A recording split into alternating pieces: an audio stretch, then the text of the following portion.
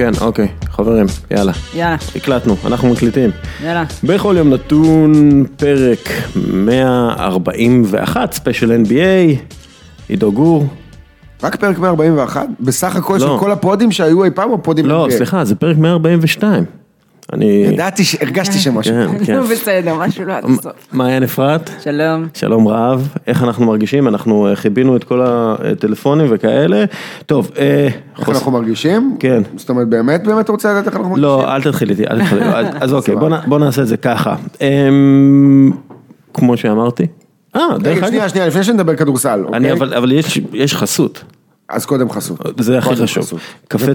קפה טורקי שאתה שותה כרגע, ואנחנו הולכים,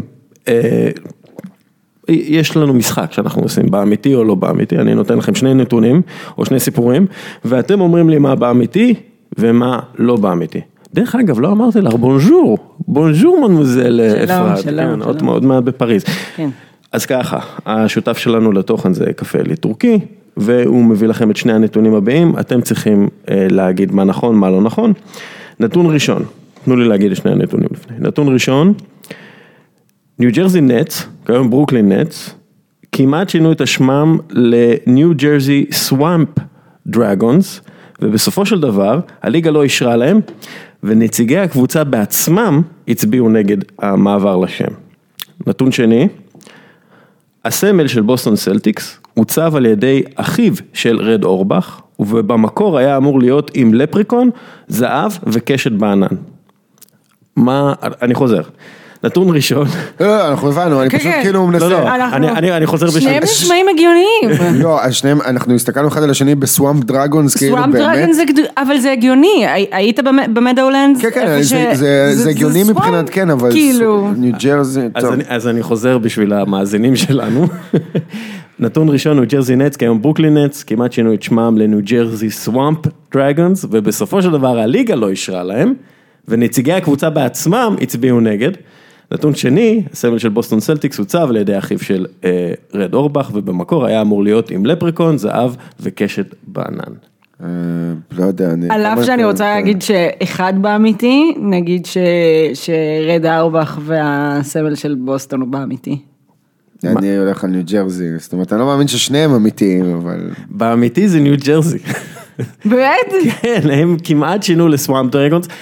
אם נוסעים אגב לאזור בניו ג'רזי, איפה שהיה העולם הישן שלהם, בשנייה מבינים את זה, זה no man's country כזה, ועד היום זה נחשב סוואמפלנד. סוואמפלנד, אז הם שינו, הם כבר עיצבו סמל, הם כבר עיצבו בגדים, זק לא עשה על זה כתבה נדירה, באמת, ב-2016 בערך, או 2005, אני לא זוכר, ואז הם החליטו נגד השינוי, הקבוצה עצמה, וגם הליגה לא אישרה להם, ברעיון של ספלאש מאונטן, ברוק לופז, הוא אמר שהוא מטורף על הרעיון, והוא רצה, הוא היה הרבה שנים בנץ, שהוא רצה את החולצה הזאת, והוא מחפש את החולצה, שיהיה לו את החולצה, שהוא יוכל ללבוש אותה, יחד עם אח שלו, שהם פריקים של דרך אגב, דרקוני הביצות, זה נשמע כמו איזו סדרה נהדרת לילדים בגיל 4-5. זה מצוין. ובוסטון דרך אגב, זה נכון חלקית, זה באמיתי חלקית, כי אח של רד, זנג, ככה קראו לו. מה, עבדת עלינו, מה זאת אומרת, זה לא חלקית. הוא אכן ניצב את הזה, אבל לא היה שם הכל. לא היה אופציה של לפריקונים.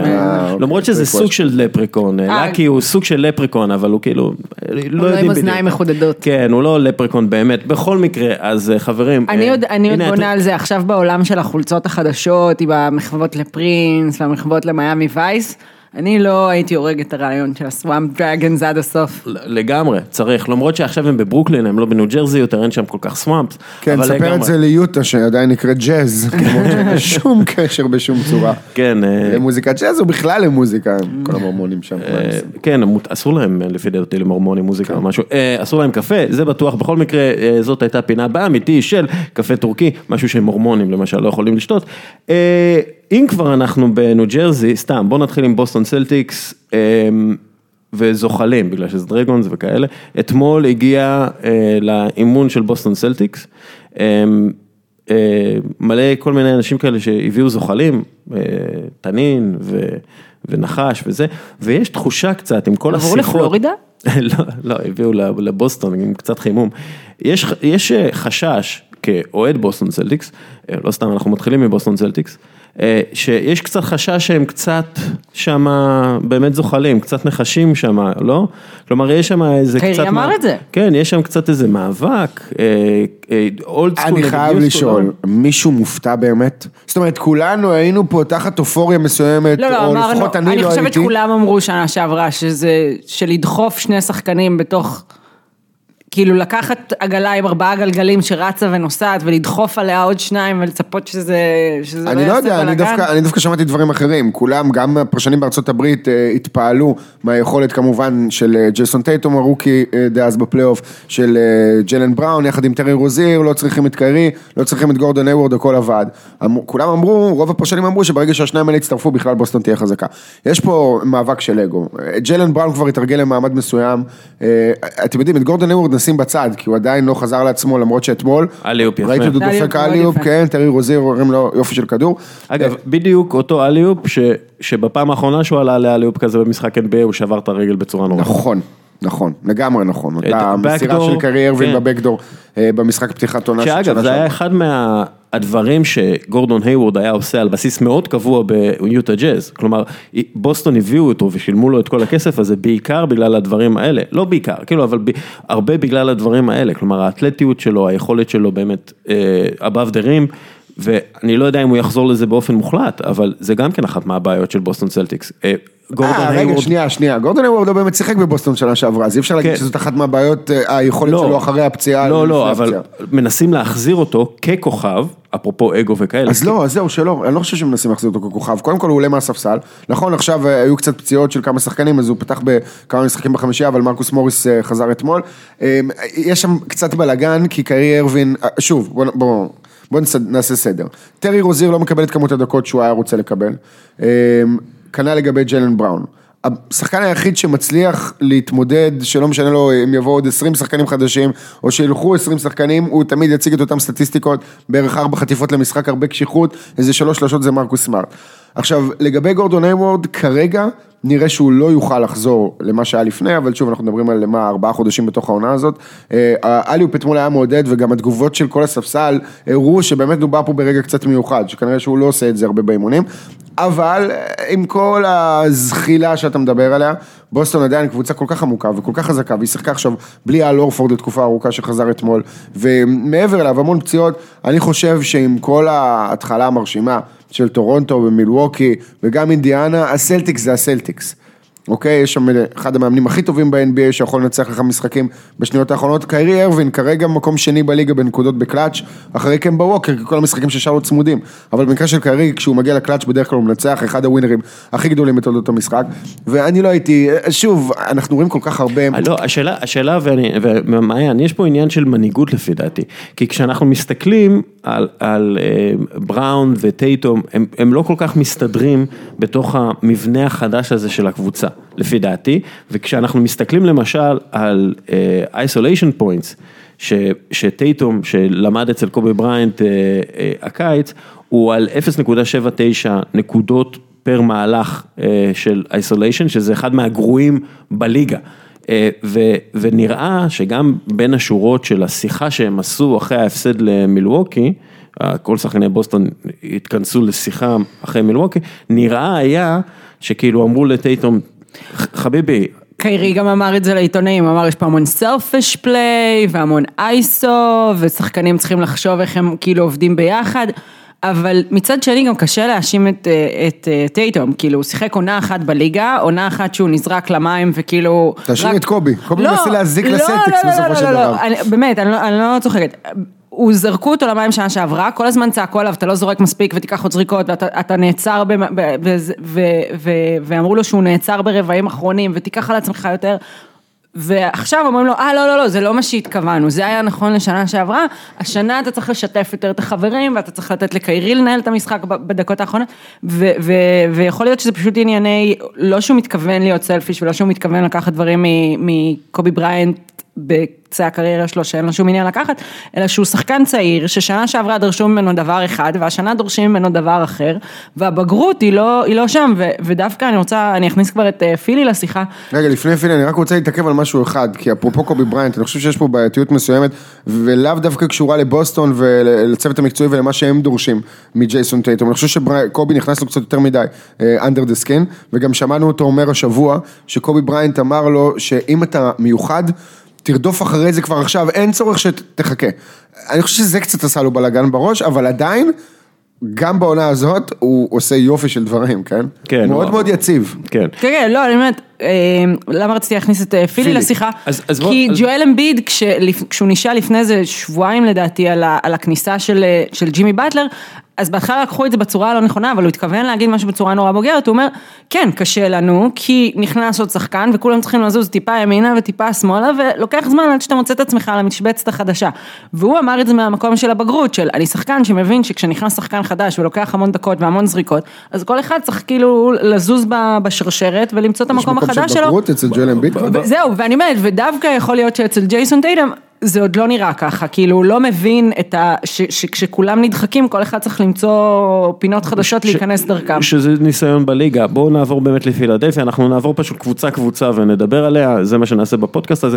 אפרופו בוסטון, נתון חשוב, היחיד שמשחק יותר מ-30 דקות למשחק הוא קיירי ארווינג, ונראה שכמו בשנה שעברה, ברד סטיבנס מאמן את הקבוצה, עם הסתכלות ברורה מאוד לפלייאוף. כלומר, הוא עדיין מסתכל על השחיקה הכוללת של השחקנים שלו, על השחיקה מהעונה, והוא עדיין חושב על הפלייאוף בזמן המשחק.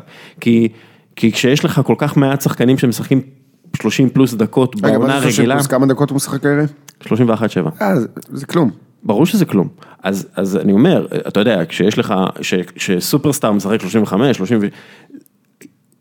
יש את המחשבה הזאת אצל ברד סטיבנס על הפלייאוף, לפי דעתי, ואגב, שקיירי ארווינג... בוסטון חושבת אליפות.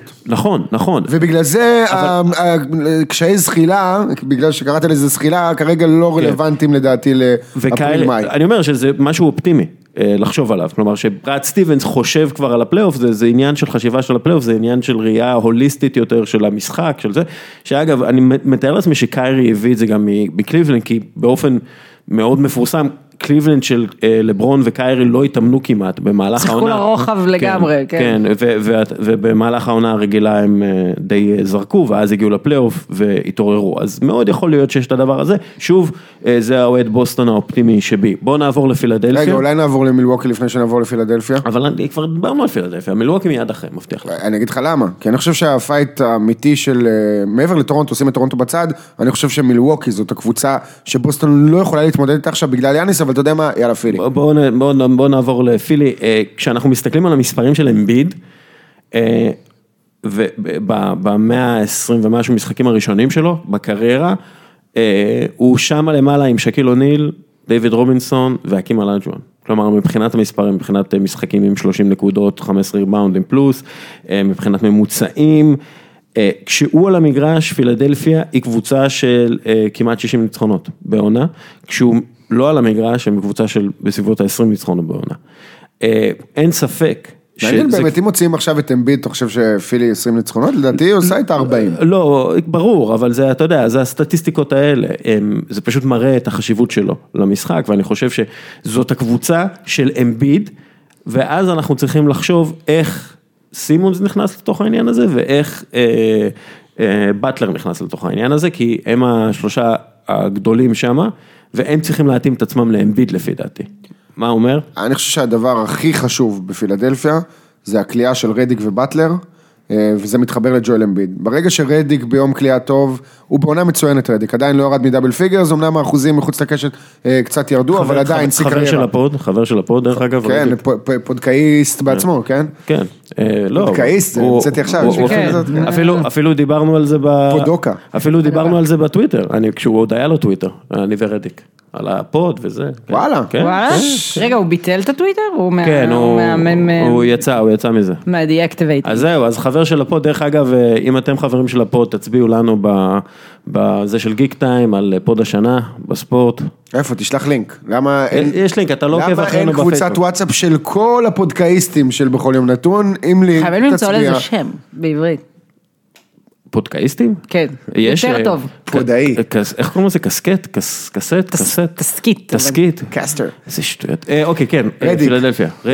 עונה מצוינת, שיא קריירה של 18 נקודות פלוס, מומצא למשחק. באטלר לא זורק יותר מדי, אנחנו גם רואים, כבר, הוא חודש פלוס בקבוצה הזאת, חודש וחצי, הוא אמור לקחת על עצמו יותר, אבל נראה שבאטלר עם חשיבה רחוקה יותר, אבל שוב, אני אחזור לפואנטה שלי, כששניהם קולים מחוץ לקשת, אז אמביד הופך להיות באמת שחקן שאי אפשר לעצור. ברגע שרדיק בערב קליעה חלש, ואמביד מושך דאבל טים, זה קצת מבלבל אותו, עדיין, אני חושב שזה הדבר הכי קרוב שראינו להקים על אג'ואן, אני נדהם מזה שהוא לא פספס משחק אחד לדעתי, שאגב, הוא קיבל מנוחה. שאולי זה בעיה. לא? כי אנחנו ראינו אותו למשל בפלייאוף בעונה שעברה, הוא נראה שפוך במשחקים נגד בוסטון, ואתה יודע, הם הפסידו, והוא לא היה יכול, לא היה לו אימפקט בכלל על הורפורד. כי הורפורד. לא, בסדר הורפורד. בגלל זה הוא נראה שפוך. בסדר, אבל אם אתה רוצה להיות שקיל... המשיכה הזאת שהצבנה אותו, שלא הסתדרה לו. אם אתה רוצה להיות שקיל אוניל, או אקים אלג'ואן, או דיוויד רובינסון, או whatever, אתה צריך לנצח את הורפורד. באיזה שנה שקיל הגיע לגמר NBA שלו בליגה? נבחר בדראפט של 92 בשנה השלישית שלו בעצם. אמביד, אי אפשר לקרוא לזאת השנה הרביעית שלו, או השלישית שלו, היא בעצם סוג של השנייה וחצי שלו, או השנייה המלאה שהוא מתחיל. גם המשחק שונה לחלוטין. המשחק שונה לחלוטין, כמות הכישרון הרבה יותר גדולה בליגה, אבל אמביד זה... שוב, אנחנו בשלבים מוקדמים של קריירות של שחקנים, אוהבים לנסות לנבא מה התקרה שלהם ולמי הם יהיו דומים, אמביד ידענו את זה מדי וואן, זאת בחירה ראשונה בדראפט קלה, אם לא היה פצוע, זה אחד האימורים, אתה יודע, בעקבות כל מה שקרה עם שחקנים כמו גרג גודן ומייקל אולוקן וכל מיני ביגמנים אחרים שחלקם היו פלופים וחלקם סתם נפצעו, זה היה חתיכת אימור ללכת על אמביד, אבל אני אגיד לך משהו, מעבר לכדורסל, מעבר ליכולת של פילי להיות תחרותית ולהיאבק על אליפות, אני חושב שהכניסה של ג'ואל אמביד לליגה היא כל כך משמעותית, גם בלי קשר אם הקבוצה הזאת תנצח או לא, הוא הבדרן הכי גדול, הוא עושה טרשטוק נורא חיובי, וחיננים. תלוי מי אתה. בסדר, אתה יודע, גם אם זה אתה לא רואה אף שחקן יוצא עליו, אחרי הטרשטוקים, ברעיונות, ומקלל אותו. היה איזה סיפור עם וייטסייד לפני שנה, והוא ווייטסייד עדיין באיזשהו קלאש כזה, אבל זה לא אאודר. יש כבוד של אמביד לשאר השחקנים, יש כבוד משאר השחקנים לאמביד, וזה פשוט כיף לראות אותו צומח. אקים על אג'ואן הוא לא יהיה, אבל הוא כן סנטר שיקח אליפות ב-NBA, לפחות אחת, אין לי בכלל צל של ספק. מה עם באטלר, מעיין? בינתיים הוא, אתה יודע, אנחנו מתבדים בעדינות, הוא עוד לא פוצץ שם אף אחד, ועוד לא, מה שנקרא, שפשף מישהו בצד הלא נכון, אבל אתה יודע, אני חושבת שדווקא סימונס כאילו לקח צעד אחורה מאז שהוא הגיע, וזה לא טוב, כי זה היה אמור להיות כאילו דיינמיק דואו, וזה לא כאילו דיינמיק דואו, זה כאילו קצת... הם כאילו אין קשר ביניהם ביחד, הם משחקים אחד עם השני בכלל. זה כאילו, לא, זה גם, אני חושבת שהוא לקח צעד אחורה מבחינת המחויבות להיות הסקנד סטאר ליד ג'ואל אמביד, וזה כאילו חבל, כי הם היו אמורים להרוויח מזה עוד, זה היה אמור להיות 1+1+1, ולא 1+1 ו1 הלך הצידה, ושוב, אנחנו כאילו, זה כבר נשמע להחזיר את דברים מפעם, אבל מרקל פולץ זה כבר בכלל... הצידה, כאילו push to the side, הם הרימו ידיים על הדבר הזה בכלל. לא, זה משהו... אני אומרת, משהו fucked up, אחד הסיפורים הכי מוזרים. הכי מוזרים, וגם קצת עצובים כנראה, כי זה כנראה הרבה יותר פנימי ונפשי מאשר כל דבר אחר, אבל אני אומרת, ברגע שכאילו, את הניסוי הזה הם הרימו ממנו ידיים, ולכן הם גם הביאו את באטלר, וסימונס קצת כאילו פתאום כזה נכנס לתוך הקונחייה של עצמו, שזה גם דברים שקראו לו בעונה שעברה, אז הם עוד לא ממש הרוויחו מהטרייד הזה, את מה שהם היו יכולים להרוויח מזה, שזה שלישייה עוצמתית, פצצתית, אקספלוסיבית, ורק שניים כרגע שבאמת מתפקדים. כמו שאמרתי, אמביד לקח ממש בבגרות את הכניסה של באטלר, אמר לעצמו, אוקיי, צריך לוותר כמה על זריקות, צריך לשנות את התנועה, וזה בסדר, סימונס עוד לא שם ברמה הזאת של למצוא את המקום שלו מחדש. ועדיין יש מגמה חיובית בשבוע האחרון, סימוס עשה טריפל דאבל, שיא עונתי של 26 נקודות, באטלר לוקח מעט מדי זריקות, בשורה התחתונה, כל הסיפור הזה של פילי, זה לא מספיק טוב בשביל לקחת אליפות, עם כל הכבוד לשלישייה הזאת, שבאמת יכולה להיות שלישייה מדהימה, גם העונה הזאת, אין שם מספיק מסביב, אין שם ספסל, ועם כל הכבוד לג'ון הבולדן שכולנו אוהבים, ולפורקן קורקמאז שהוא אחלה שחקן של דעתי היה צריך לקבל הרבה יותר הזדמנויות, עדיין אין בלינלי ואין איליאסובה, ווילסון צ'נדלר, אנחנו רואים אותו, בנו עליו, לא אגיד ערים וגבעות, אבל בנו עליו, שיתרום קצת נקודות ויעלה מהספסל, ואז מבינים שאחרי הטרייד של שרי, ששחקו אותו בכלל בחמישייה, ואז עם הרביעה הזאת שכולה כולת בספרות כפולות, הוא כמעט ולא זורק, זה בעיה, אוקיי? ושאתה מסתכל אפרופו על בוסטון, ואתה מסתכל על מילווקי, ואתה מסתכל על טורונטו, אתה רואה עומק, ואתה רואה שלישייה בכל קבוצה כזאת, אומנם שלישייה פחות נוצצת, בטח למילווקי, למרות שבעיניי יאניס וקריס מידלטון, זה לא ממש נופל מהשניים שציינו, אמביט ובטלר, סימוץ מנצח שם, to make a long story short, פילי חייבת לעשות שינויים בעומק של הספסל שלה, ואלטון ברן עשה דיל טוב לדעתי עם הטרייד הזה, כי בסך הכל באטלר משנה את הקונספט מקובינגטון לשאריץ' לקבוצה שבאמת יכולה לקחת אליפות, לא השנה. כן, אני חושב שיש עדיין שם בעיות של פשוט איזון בין הניצים, מה שנקרא, אבל אנחנו נראה מה קורה עם זה. מילווקי, אחד מהנתונים הכי מדהימים על יאניס, ויש הרבה נתונים מדהימים על יאניס, הוא קולע כמעט 20 נקודות למשחק בדנקים, שזה, כאילו, וואו, האחרון שעשה את זה, זה היה שקיל אוניל, זה משהו כאילו בקצב של, בקצב של, כן, בקצב של, לפי מה שאמרת עכשיו, זה כבר אמורים להיות לו 200 ומשהו דנקים, לא, הוא לא רחוק, הוא ב-130. בדנקים או בצבע? אני יודע שהוא קולע בערך 80% מהנקודות שלו בתוך הצבע. דנקים. אני מדבר על דנקים. אתה יודע מה? בוא נסתכל על זה מהצד ההפוך. הוא על 130 דנקים. זה לא נראה לכם קצת מטריד? מה, שכל כך הרבה דנקים? תהיה שחיקה של הגוף בשלב מסוים. יאניס משחק בשנים האחרונות באינטנסיביות של 200%. אנחנו רואים את זה כל משחק, גם בצד ההגנתי, גם בצד ההתקפי.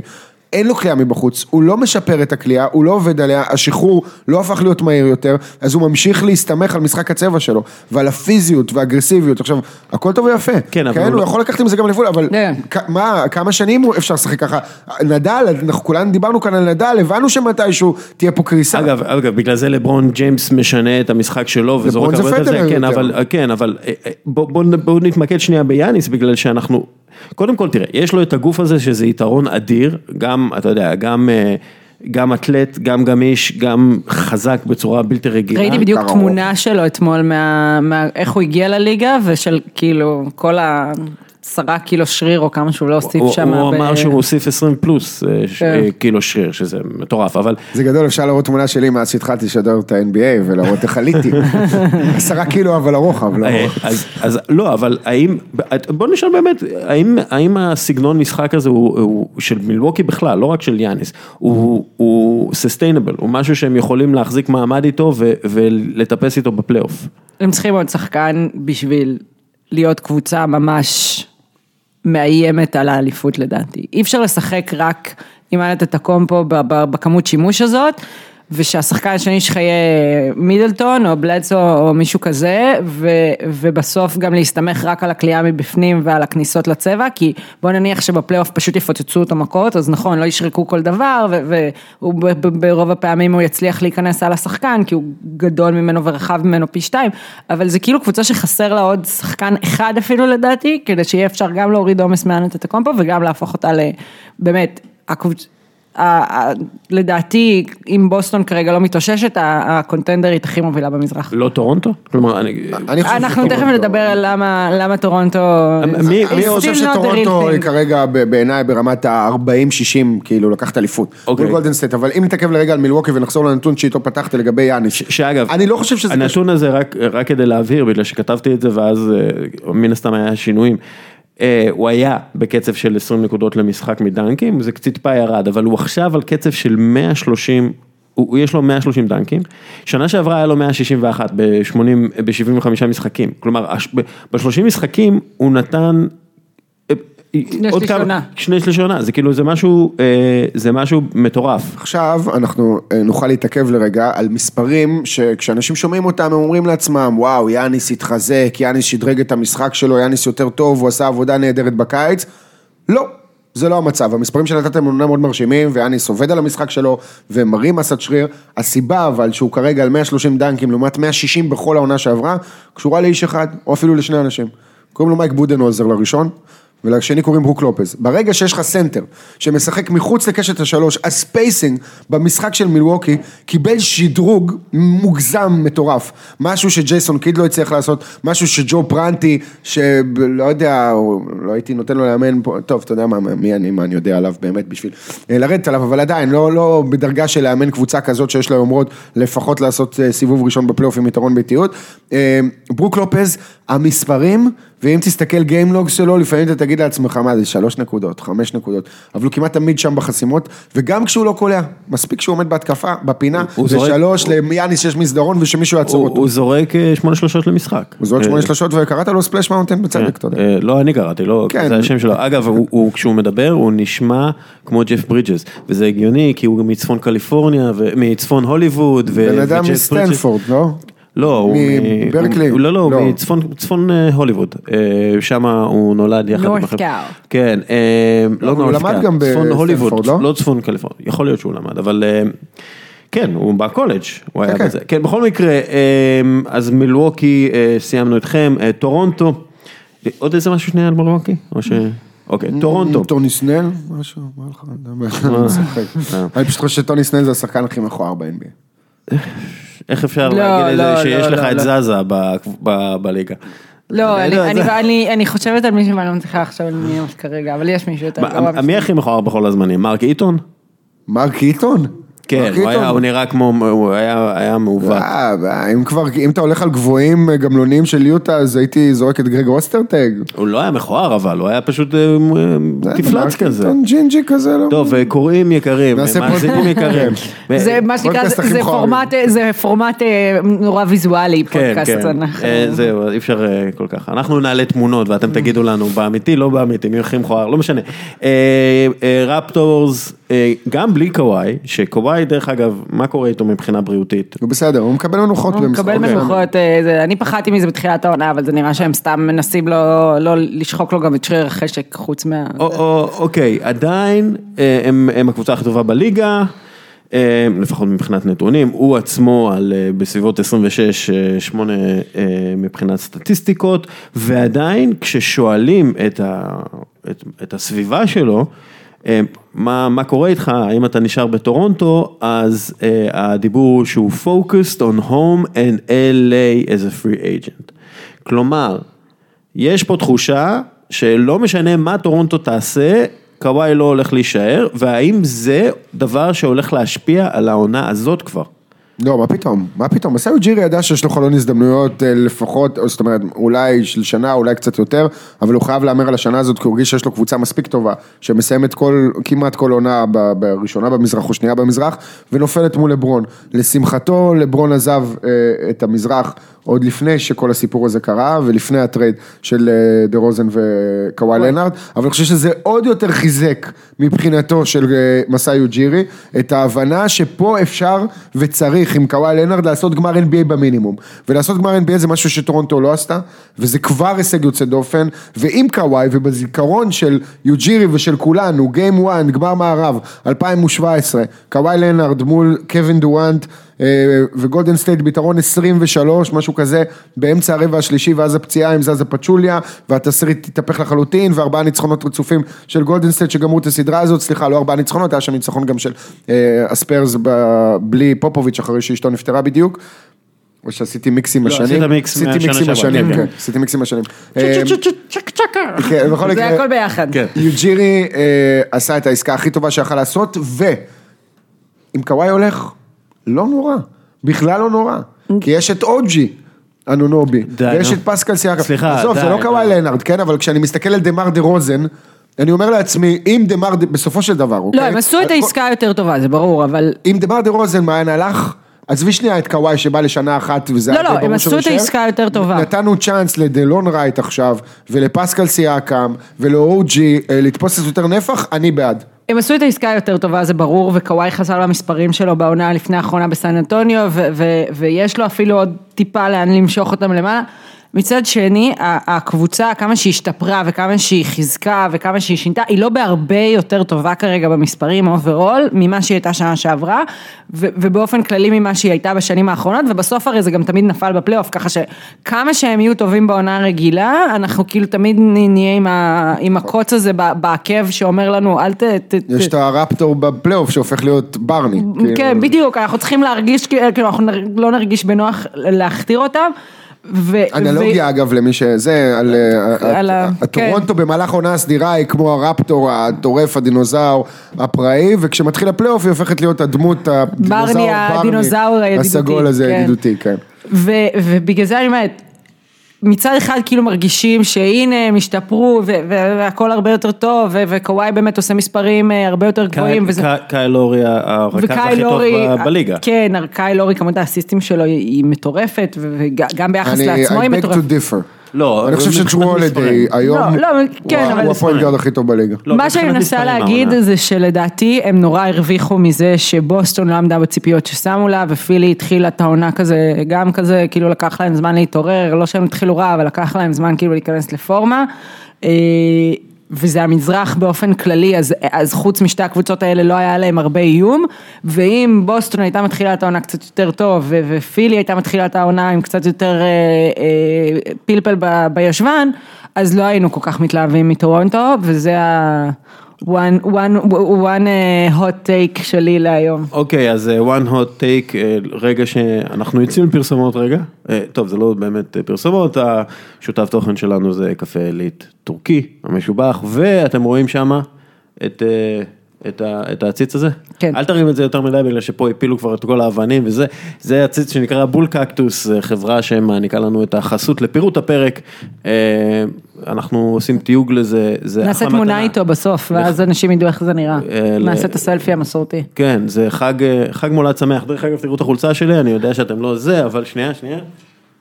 אגב, לא אמרתי, באת עם חולצה של וואם, חולצת הקריסמס של וואם. אגב, בגלל שהיום קריסמס. לא אמרתי את זה, מבחינתי זה ערב פתיחת העונה האמיתי כל שנה. אני לא מבינה למה NBA לא עשו את זה, בשנה של ההשבטה זה כן קרה, זה היה הגשמת חלום מבחינתי, שפותחים באמת הליגה בקריסמס, זה לדעתי גאוני. הייתי אפילו במשחק הזה, הניקס נגד הסלטיקס. זהו, ולדעתי עם עוד את קטש, לא?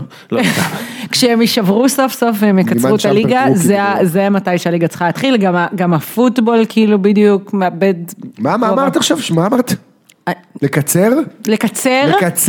להתחיל בקריסמס. לקצר את הליגה? להתחיל בקריסמס. להאריך את כוונת. בואו נעשה את זה ככה. אני דואגת ליוסד של אנטטקומפו. כן, בואו. קצר, להתחיל בקריסמס. כמו שצריך. אם כבר אנחנו במזרח, אינדיאנה, קבוצה, אתם יודעים שלמיילס טרנר יש יותר בלוקים מקליבלנד העונה? וואו.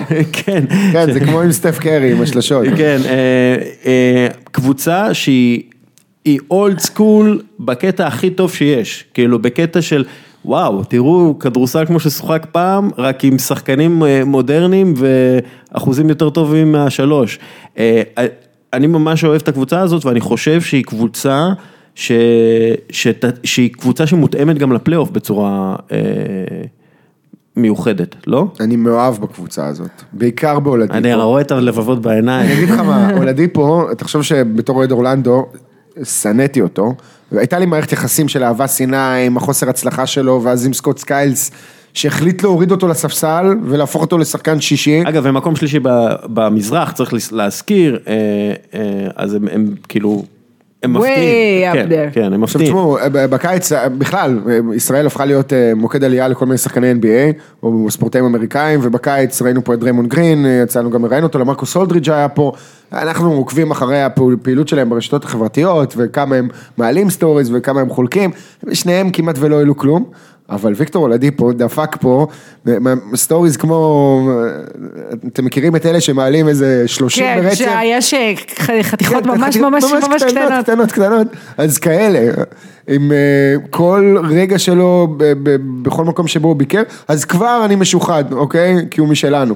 הוא היה פה ההשראה נחתה עליו, נוכל להגיד בסוף העונה שנתנו לו השראה לקחת, לא יודעת מה. כמו שארגנטינה לוקחת מונדיאל רק אם היא באה לפה, כן? חצי גמר. ותראה מה קורה כשהיא לא באה לפה.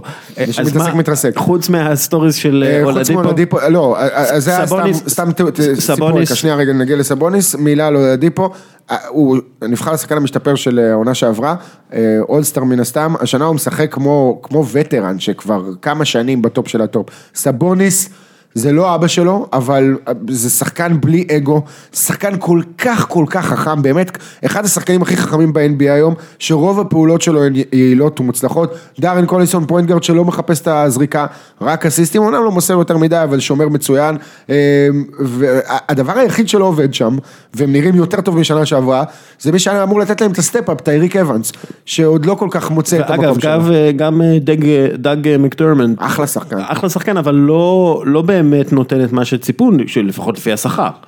כלומר... הוא מקבל פחות דקות, אבל אני חושב שגם העומק שם, העונה המוצלחת מאוד של בויאן בוגדנוביץ', אף אחד לא ציפה לראות אותו מציג עונת שיא בשנה השמינית שלו בליגה, אני חושב. כשאנחנו מסתכלים על החמישייה של המזרח, טורונטו, בוסטון, פילדלפיה, מילווקי ואינדיאנה, זה ממש כאילו חמישייה חזקה גם בסטנדרטים הערביים. אתה יודע שזה אותו דבר בדיוק כמו שנה שעברה, עם הבדל אחד, שקליבלן יצא מהסיפור הזה, ונכנסה מילווקי, שהייתה חלשה מאוד שנה שעברה. היא לא הייתה חלשה מאוד. היא לא הייתה בטופ 5, היא הייתה מקום שביעי, הפסידה לבוסטון בסדרת טוב משבעה משחקים, שהסלטיקס, כולם אמרו על הבקס בסדרה ההיא, אוקיי? אז מה, עכשיו, איך שאתה רואה את זה, מי בחצי גמר מזרח? תשמע, זה תלוי מי יצאים שם רביעית חמישית, אני חושב שאינדיאנה קבוצה שעם יתרון ביתיות יכולה לעלות לסיבוב השני, ואולי אפילו להפתיע, בלי יתרון ביתיות, אם בוסטון תעבור אותה ותמצא את עצמם בסדרת סיבוב ראשון מול הסלטיקס, עם כל הכבוד ועם כל ההנאה מהכדורסל שהם משחקים, עדיין פלייאוף זה סיפור אחר, והסלטיקס זה לא רק השחקנים שם, זה גם המועדון והסטטוס והכל. נרוץ טיפה על הקבוצות האחרות, שרלוט, נתון, שכשמסתכלים על קמבה ווקר, באמת, הרכזים היחידים שקולעים יותר טוב ממנו, זה סטף קרי, קיירי ארווינג. זה יצא לך, זה נשמע כמו קם בבוקר. קם בבוקר. הרכזים היחידים שבאמת קולעים ממנו יותר טוב פר פוזיישן, זה סטף קרי, קיירי ארווינג ודמיין לילארד. ועוד לא הגיע לתקרה שלו, היו לו קצת עונות עם טיפה יותר אחוזים, זה עוד לא התקרה שלו, גם לא בעצמו, הלכתי אתמול להסתכל האם הוא בתקרה שלו, והוא עוד לא בתקרה שלו באחוזים, כאילו אתה יודע, שברי אחוזים, אבל הוא עוד לא בתקרה שלו, יש לו עוד קצת. שהוא טיפס כבר ובנה, בלי יותר בנייה, הוא בנה איזה מרפסת. הדבר היחיד שמעניין, איפה קמבה ווקר בשנה הבאה? הוא ממשיך בשרלוט על חוזה ענק סופרמקס, או שהוא... זו שאלה שאתה צריך לשאול איש אחד, או יודעת, התשובה אליה קוראים לו מייקל ג'ורדן. אם מייקל ג'ורדן רוצה שקמבה ווקר יישאר בשרלוט, אני לא מאמין שמישהו יכול לבוא למייקל ג'ורדן ולהגיד לו, לא, אני לא רוצה להישאר שחק אצלך. אוקיי. לא, זה גם הסופרמקס, כאילו, למה לא לוותר על זה, ולוותר על הזריקות שלו, ולוותר על הנקודות שלו, זה נכון, אתה לא תיקח אליפות ככה, אבל כאילו, ללכת להיות השחקן הוא כבר הפרנצ'ייז לידר כמעט בכל קטגוריה נראה לי. כן, ללכת להיות השלישי או הרביעי. זה לא כזה קשה כשדל קרי אומר לך נקודות. כן, לא, אני אומרת, ללכת להיות השחקן השלישי או הרביעי בקבוצה אחרת שיש לה כוכב ואתה צריך לוותר על מלא כסף, במקום קבוצה שאתה יכול לקבל את הסופרמקס. קבוצה שמשלמת מלא כסף למלא שחקנים אחרים שאתה לא יודע למה, מיאמי היט, למרות שהם גרמו ליאניס לראות כמו בן אדם במשחק האחרון, כן, זה היה back to back. לא, כן, גם אינדיאנה, טד יאנג הרג אותו לפני שבוע וחצי. נכון, אבל השבוע, זה היה שטד יאנג נבחר לשחקן השבוע במזרח. כן, מאחוזים אדירים, אבל כשמסתכלים על מיאמי, זאת קבוצה, עכשיו הם מקום שמיני או שביעי? שביעי הבוקר. שביעי עברו את דטרויט. זו קבוצה אתה לא מבין מי מוביל אותה, ואתה לא מבין... מתי זה קורה גם. מתי זה קורה. מי משחק באיזה משחק. כן, אז מה קורה שם? זה באמת הקבוצה שכשאתה מסתכל ואתה מנסה להבין מה מייחד אותם, אתה פשוט לא מבין. כלומר, גם כשאתה מסתכל על הסטטיסטיקות המתקדמות, גם כשאתה מסתכל על הדברים הרגילים, אתה אומר, מה קורה? כאילו, השחקנים שהיו אמורים להיות שחקני הגנה מצוינים, הם לא, אבל שחקנים כאלה אחרים, הם כן, וכאילו, אתה אומר, מה הקבוצה הזאת? אני לא יודע, אני לא מבין את מה... אולי בדמותו של דוויין וייד, כמו שהוא עוד משחק על דלק, אז הקבוצה משחקת על העדים של הקריירה. אני חושב, אתה יודע מה, בוא נתפור פה שתי קבוצות במקשה אחת, וגם נשאר בפלורידה, כי אני חושב שיש איזשהו סימילריטי בין מיאמי לאורלנדו. אורלנדו קבוצה עם כמה שחקנים מאוד מאוד נחמדים, הרבה פחות עמוקה ממיאמי, אבל אחת שלא תגיע לכלום, שאין שם מספיק בשר, מיאמי הרבה יותר עמוקה, עם המון שחקנים מעניינים מסקרנים, יום אחד זה ג'וש ריצ'רדסון, יום שני זה טיילר ג'ונסון, יום שלישי זה ג'סטיס ווינסלו, או לפעמים דוויין וייד דופק לך 30 ומשהו נקודות, זה עוד בלי שדיברתי על ווייטסייד במשחקי דאבל 20, או פתאום במה דביי עולה מהספסל של ווייטסייד, קורא ללדת עם אשתו. כולם שם יולדים. דרגיץ' בכלל פצוע. בחוץ לעוד חודשיים, וזה עוד בלי שהזכרתי את רודני מגרודר, וג'יימס ג'ונסון, וכאילו, רק עכשיו אמרתי 9 שחקנים, וחכה, קלי אוליניק, 10 שחקנים, שביום נתון, בכל יום נתון, מישהו אחר, אוקיי, מוביל את הקבוצה הזאת. זאת אומרת, אני חושבת שזק לא קרא לזה The Skeleton Crew, כי כל פעם יש שם איזה 5 שחקנים שבבית ובבית. ודיון וייטרס עוד לא התחיל את העונה. אז אנחנו לא מבינים אותם, זה מה שאתה אומר. השאלה אם הם מבינים את עצמם ומה השאיפות שלהם, כי זאת לא קבוצה שיכולה לעשות שום דבר חוץ מסיבוב ראשון בפלייאוף, והיא קבוצה יותר מדי טובה בשביל להישאר מחוץ לפלייאוף. זה פרנצ'ייז יותר מדי גדול, אבל אורלנדו מג'יק, ונגענו בהם ונגעת בהם, אורלנדו מג'יק זה כאילו כמו מיאמי, רק צעירים יותר, לא? הרבה פחות טובים. כן, הרבה בגלל שהם צעירים, אבל כשאתה מסתכל על הפוטנציאל שלהם, עם במבה ואייזיק וכל החבר'ה האלה, אתה אומר, אוקיי, יש פה איזה משהו. כן, רק עם במבה ואייזיק. כל השאר אני מעיף, ועכשיו אני מדבר כאוהד אורלנדו, אתה יודע, עצבני כזה. באולטרס של אורלנדו, באולטרס של המג'יק. ומנער את זה. תקשיב, אני בספלש מאונטן בדיסני, אני עומד עם זה, בלי חולצה וצועק ומקלל את ברוק לופז על המתקן, ואתה יודע, מפגין שישנו לו את השם. אורלנדו, ווצ'ביץ' מדהים, אוקיי, עונה מדהימה, הכל טוב ויפה, תעשו טרייד, תביאו פוינט גארד, אני צריך פוינט גארד בקבוצה הזאת, במבה להשאיר, אייזיק להשאיר, ארון גורדון אולי להשאיר, למרות שאני... הם חייבים להביא את מייקל ביסלי. דטרויט פיסטונס, הקבוצה שהיא שמינית, איזה קבוצה מגעילה, אתמול מפסידה לאטלנטה בבית. הדבר הכי טוב שם זה שהם החזירו את בלייק גריפין מהמתים, כולנו מרוויחים, בלייק גריפין נראה טוב, נראה מוצלח. אני לא סובל אותו. למה? לא יודע, הוא אנמי כזה. אני הרמתי ידיים ממנו לפני איזה 2.5. משחק בית נגד אטלנטה. לכולם יש משחקים כאלה, אני לא כועסת על זה. אבל זה העניין, שבלייק גריפין, תסתכלי על זה בסקייג'ול של דטרויט. דטרויט מנצחת את גולדן סטייט בבית, את בוסטון לדעתי בבית, יריבות חזקות מאוד מהמערב בבית, אבל אז מגיעות כל מיני מושות כמו אטלנטה, וזה מה שהצבן אותי תמיד בבלייק גריפין, הגישה. אוקיי? הוא סופרסטאר, זאת אומרת סופרסטאר. לא, אני הרמתי ידיים ממנו לפני איזה 2.5 עונות, וחשבתי שזהו שנגבר הסיפור הזה, וכל מה שהבטיחו לנו זה אגדה אורבנית, ומצד שני חשבתי שצריך לפרק את הקליפרס, ולשלוח את כולם שם ל10 קצוות תבל, שתי ההנחות עבדו אגב, עם בלייק גריפין טיפה טעיתי. לא 10 קצוות תבל. 20, רק לנער שם. לא, רגע, שנייה, הערת ביניים שלא קשורה לקבוצה שאנחנו מדברים עליהם, כי שלא נשכח את זה. אוסטין ריברס חתם ביוסטון. אנחנו נדבר על זה, אבל בואו נדבר. כמה קבוצות הדילג בשלושה ימים האחרונים? לא, תקלטו קריס פול, ששיחק אצל דוק ריברס, שרב איתו בגלל שריברס לא העביר את ריברס בטרייד, כי הוא הבן שלו, בסוף מקבל אותו שוב ביוסטון כבקאפ שלו. דריל מורי הוא גאון מרושע. אוקיי, דטרויט פיסטונס, אין לנו הרבה, אני חושב שהם קבוצה... ג'קסון בושה. אני חושב, הבעיה של דטרויט שהם תקועים ממה שיש להם, כאילו הם רצים עכשיו עם זה כמה שנים, כלומר, לא יהיה איזה טרייד גדול, לא יהיה איזה, זה לפי דעתי הבעיה. הבעיה שלהם היא גם דרמונד שלא מסתדר עם כל שאר הגבוהים, לא במזרח ולא במערב, אבל בעיקר לא במזרח, הם כולם מאמללים אותו, את יודעת, הסתכלתי על זה אתמול, זה מדהים, כי דרמונד עושה מספרים של 20 קל, אבל בהגנה, אלכס לן עשה עליו אתמול 15 נקודות ו17 ריבאונד. בואו נמשיך. הם כולם מאמללים אותו, כולם. זה הכל בגלל אמביד. וושינגטון וויזרדס. הנתון הכי חיובי שביל... עוד קבוצה שצריך פשוט לפרק. יש לו את אותו מספר משחקים עם 40 נקודות, כמו שלמייקל ג'ורדן היה בוויזרדס. אז זה הנתון. לא, תשמע, עשה טריפל דאבל ראשון, זה קריירה באסיסטים, השבוע במשחק של ה3-4. הוושינגטון הזאת, זו קבוצה שמן הסתם בתחילת העונה כולם אמרו, מה אתם עושים? זה לא יכול לעבוד, ואז באמצע העונה נראה היה שהם הולכים to blow it up. באמצע של השליש, כאילו. כן, באמצע של השליש, כאילו הם הולכים to blow it up, לפוצץ את זה. They need to blow it up. כן, ואז הם מביאים את טרוור אריזה, כלומר, אתה יודע, כאילו איזה קאמבק לפעם, בשביל מה? כאילו, למה אתם מביאים, כאילו, איפה... Because they don't gonna blow it up. בדיוק, אז מה הולך לקרות עם הקבוצה הזאת? שכולם נורא חוששים שם לאבד את המקום עבודה שלהם, בצוות המקצועי, והג'נרל מנג'ר של הקבוצה שלא פוגע בהחלטות שלו בשנים האחרונות. ועושה בדיוק ההפך, זה לקחת את כל ההחלטות הרעות שלך, ולעשות עליהם דאבלינג דאון, כאילו ללכת דאבל or nothing כזה, וזה לא, הם הרי לא יודעת, לא חושבת שהם יוציאו משהו מהעונה הזאת, ואז שוב הם יהיו באותו מקום בסוף העונה, שכולם מפחדים לאבד את העבודה שלהם, ובמקום לבוא ולהגיד, אוקיי, מבין, לא הולך, בוא נפוצץ, נתחיל מההתחלה, יכול להיות שאתם תיחסו עליי, כי אני בניתי את זה, ועכשיו אני אומר לכם שצריך לפרק את זה, אבל כאילו הדאבלינג דאון הזה כל הזמן עוד על שחקנים שגם לא סובלים אחד את השני, וגם לא מסתדרים אחד עם השני. קיצר, וושינגטון.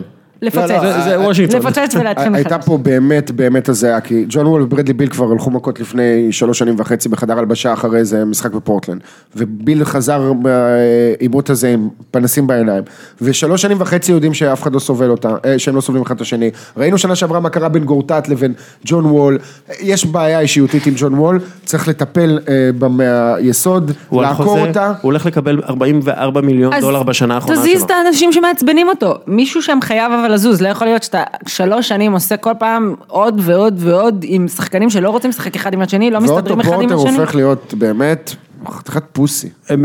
מאיפה הוא את קלי אוברה באחד מה... אני דווקא אוהב את קלי אוברה. כן, גם אני, אגב. טרייד מטופש, שאתה מסתכל קדימה. טרייד מטומטם. לקחת את אריזה. בכלל, כל הסיפור, כן. בקיצר, בואו נדבר על חטיבת הטנקים של המזרח. אטלנטה הוקס, שיקגו בולס, ניו יורק ניקס. אל תגיד טנקים, 3 ניצחונות רצופים להוקס. 2 הם בחוץ. כן. הדבר היחיד שצריך להגיד הרביעייה הזאת, זה שרחמנו על הבחירות הראשונות בדראפט. באמת, זה... לא, למה? אם אתה מגיע לניו יורק, אתה מגיע לניו יורק. אם אתה מגיע... ויש לך שם את פורזינגיס, אבל... ויש אולי את דורנט, אולי את באטלר, אולי את קיירי. בואי ככה, רחמנו על מי שיגיע לאטלנטה ולקליבלנד, כי שם... לא יקרה כלום בשנים. כי קודם כל להגיע לקליבלנד בכלל, זה קצת... אטלנטה דווקא יהיה נחמדה, אבל גם שם כנראה לא יקרה כלום בשנים הקרובות. למרות שאני מקנא בלירון פנן, כן, הייתי מחליף איתה אתמול. לא, כשחושבים, אין מה להסתכל על הקבוצות האלה בעונה, כאילו, למרות ששיקגו זה צ'יט שואו מדליק, קווין אוקונר מדרינגר העלה שמקום 30 באופנסיב רייטינג, מקום שלישי מקום ראשון בסויסייד ספרינטס. כן, מקום ראשון בסויסייד ספרינטס וזה, כאילו, הם באמת בדיחה, וזה מבאס, כי שיקגו בולס זאת קבוצה שרק השם שלה צריך לשים אותה, אתה יודע, לפחות במקום של מיאמי. כלומר, כשאתה חושב על זה, ואגב, אתה מסתכל על הכישרונות שיש שם, אתה אומר, רגע, זה לאורי מרקנן וזק לוין, זה שחקנים לא רעים בכלל. שחקנים מצוינים, אבל ביחד כל הסיפור הזה לא יעבוד. אז מה, הם כאילו עושים טנקינג בכוונה בשביל לקבל את זיון וויליאמסון, לקבל את ארג'י ברט, כאילו מה הסיפור? הם לא נכנסו לעונה הזאת. זה לא נראה בכוונה. בגישה של טנקינג, כן. הם חשבו לכיוון אחר דווקא. הם התלהבו מכל השחקנים הצעירים שלהם, מזק לוין, שבשנה שעברה רשם מספרים באמת מדהימים. התאמצו גם להשאיר אותו, כאילו. סקרמנטו הציע לו, ושיקגו הציע הרבה כסף בשביל להשאיר אותו שם. נותנים את הצ'אנס לוונדל קארטר, שהתחיל מצוין, לאט לאט דואר. תשמע, הרבה פציעות, קריס דן, יש שם אי בהירות עם עמדת הפוינט גארד, ריינארד שדיאקנו, הרוקי גם פתח ביותר מדי משחקים. פרד אויברג זה הייתה, אתה יודע מה, זה מזכיר לי את הציטוטים של מכבי תל אביב עכשיו, אבל עשינו טעות, שמה שפגע בנו זה שנשארנו עם ספחיה בקיץ. מה שפגע בכם זה שאתם קיבלתם החלטה לא טובה, להישאר עם ספחיה בקיץ, ומה שפגע בכם, שמעתי גם את שמעון מזרחי מדבר אתמול, ברדיו של ערוץ הספורט, על זה שאם פארגו היה משחק, אז הקבוצה הייתה נראית הרבה יותר טוב, וזה היה משפיע על יותר שחקנים, ואני בטוח שזה מה שנראה. אני שמחה שמה שנקרא, הוא נפצע לפני חודשיים, חבל שלא שמתם לב שהוא לא משחק. אנחנו ידענו את זה, כן? התפקיד שלכם, הבעלים, ההנהלה, זה להביא שחקנים בשביל למלא את החלל הזה. בקיצור, שיקגו, אין שם, לא יצמח שם דשא בשנים הקרובות, צריך להתבסס על לאורי מרקנן ועל וונדל קארטר, זה אחלה פרונט קורט, מעבר לזה זק לוין, אני מת על השחקן הזה, כן? אבל הוא לא צריך להיות בסביבה של שחקנים צעירים להוביל אותם, כי היוסד שלו גבוה מדי ואין איזה הצדקה, זה לא ג'יימס ארדן, הוא צריך להיות סיידקיק לטאונס ולוויגינס, והקבוצה הזאת של מינסוטה, אם לא הטרייד המטופש של באטלר, הראשוני בכלל, הייתה נמצאת לדעתי במקום הרבה יותר טוב היום. אטלנטה היא מעניינת באיזשהו צורה, בגלל שכאילו כשמסתכלים על טרי יאנג ומה שהם מנסים לעשות עליו, אז הוא נע בין 20% מהשלוש ל-40% מ-25 מטר, כאילו, זה חוסר יציבות של רוקי, נכון? כלומר, כל הקבוצה הזאת זה חוסר יציבות של קבוצה חדשה שיוצאת לדרך, נכון? קבוצה מאוד מאוד צעירה, אתה יודע, זה לא רק הרוקי הזה, יש איזה, הזדחה לו לחמישייה, קווין ארטר, איזה רוקי ג'ינג'י. כן, הוא אחלה, אחלה שחקן. הוא קשור. כזה לא אוקי, כן. תשמע, אטלנטה, אני אסכם לך את זה במשפט אחד, מן הסתם עכשיו אין פה כלום שום דבר מעניין, כיף לראות, לא כיף, מעניין לראות את ההתפתחות, שטרי יאנג, תן לי את יאנג וג'ון קולינס, זה חתיכת דור, הם יכולים עוד 3-4 שנים. את ארג'י ברט או זיון, תוסיף לזה את זיון. קליבלנד קוולירס, יש לי סיכום אחד לעניין הזה של קליבלנד קוולירס. רק נגיד דווקא משהו אחד חיובי, על ניו יורק ניקס. לארי ננס, עזוב, אחלה חודש.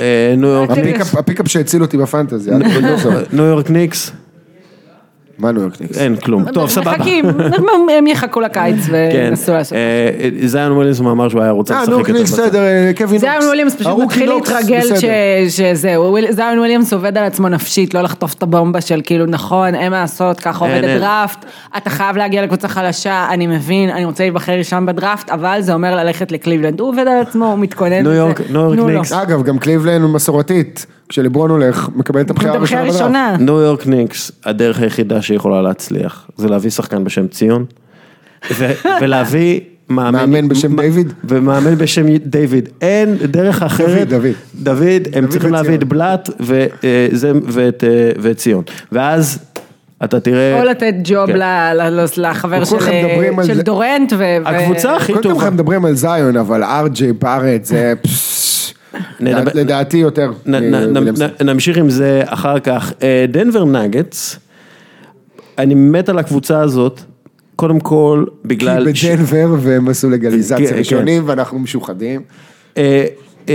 הם קודם כל שיפור הגנתי מאוד מרשים, למרות הפציעות, הם קבוצה שעלתה מהשנה שעברה, יוקיץ', אני מת על כוכבים שהם לא צריכים לזרוק בשביל להרגיש שהם כוכבים. כוכבים שמנים אתה מת. ואני חייב להודות שאני... אני רואה אותך מפרגן הרבה, אני אוהב לי בטוויטר. לא חייבים לזרוק, אבל מוביל את הקבוצה בנקודות, מה שהופך את זה רק לעוד יותר מדהים. כן, אני אוהב שמנמנים, אין מה לעשות.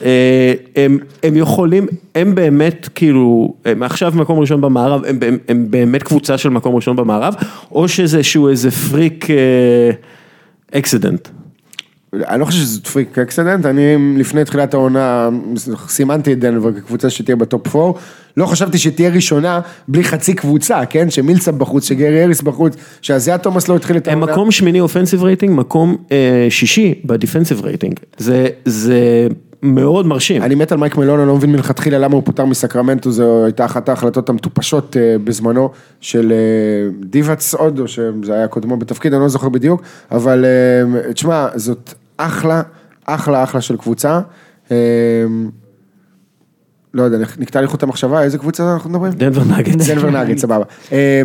אז זה תומאס, הוא כל הזמן מצייץ, אבל הוא עוד לא התחיל לשחק, אני קצת חושש מהכניסה שלו, זה יכול לפגוע שם בשטף. איפה יכניסו אותו? יש להם אפילו... בוא נדבר על מונטמוריס. בדיוק, מונטמוריס זאת העונה השנייה שלו, אתה יודע, רוקי, שנה שעברה הוא שחק 3 משחקים בסך הכל 24 דקות, אז בוא נקרא לו באמת רוקי. יש לו, לא בדקתי מה היה אחרי המשחק האחרון, אבל לפני זה היה לו 123 אסיסטים על 20 עיבודי כדור. זה יחס של מעל ל6 אסיסטים לעיבוד, זה היחס הכי טוב בהיסטוריה של ה-NBA. העונה הכי טובה נרשמה על ידי מגזי בגז, עם 5.94 אסיסטים לכל עיבוד, ויוקיץ', זה יוקיץ' מעל לכולם, יוקיץ' זה סופרסטאר ברמה הכי גבוהה, אם הוא לא יהיה באולסטאר השנה, זה ביזיון של המאמנים, אני די בטוח שהאוהדים לא יבחרו בו, כי יש דמויות קצת יותר פופולריות, סליחה, בעצם רגע, שינינו שיטה, מאמנים, זה לברון וסטף.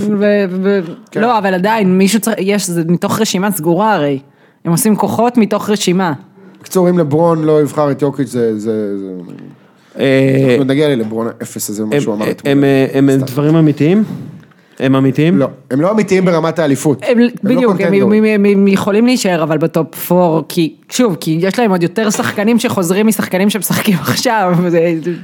מייקל פורטר, הרוקי, אם הוא יהיה בריא, הוא שווה לבחירה הראשונה.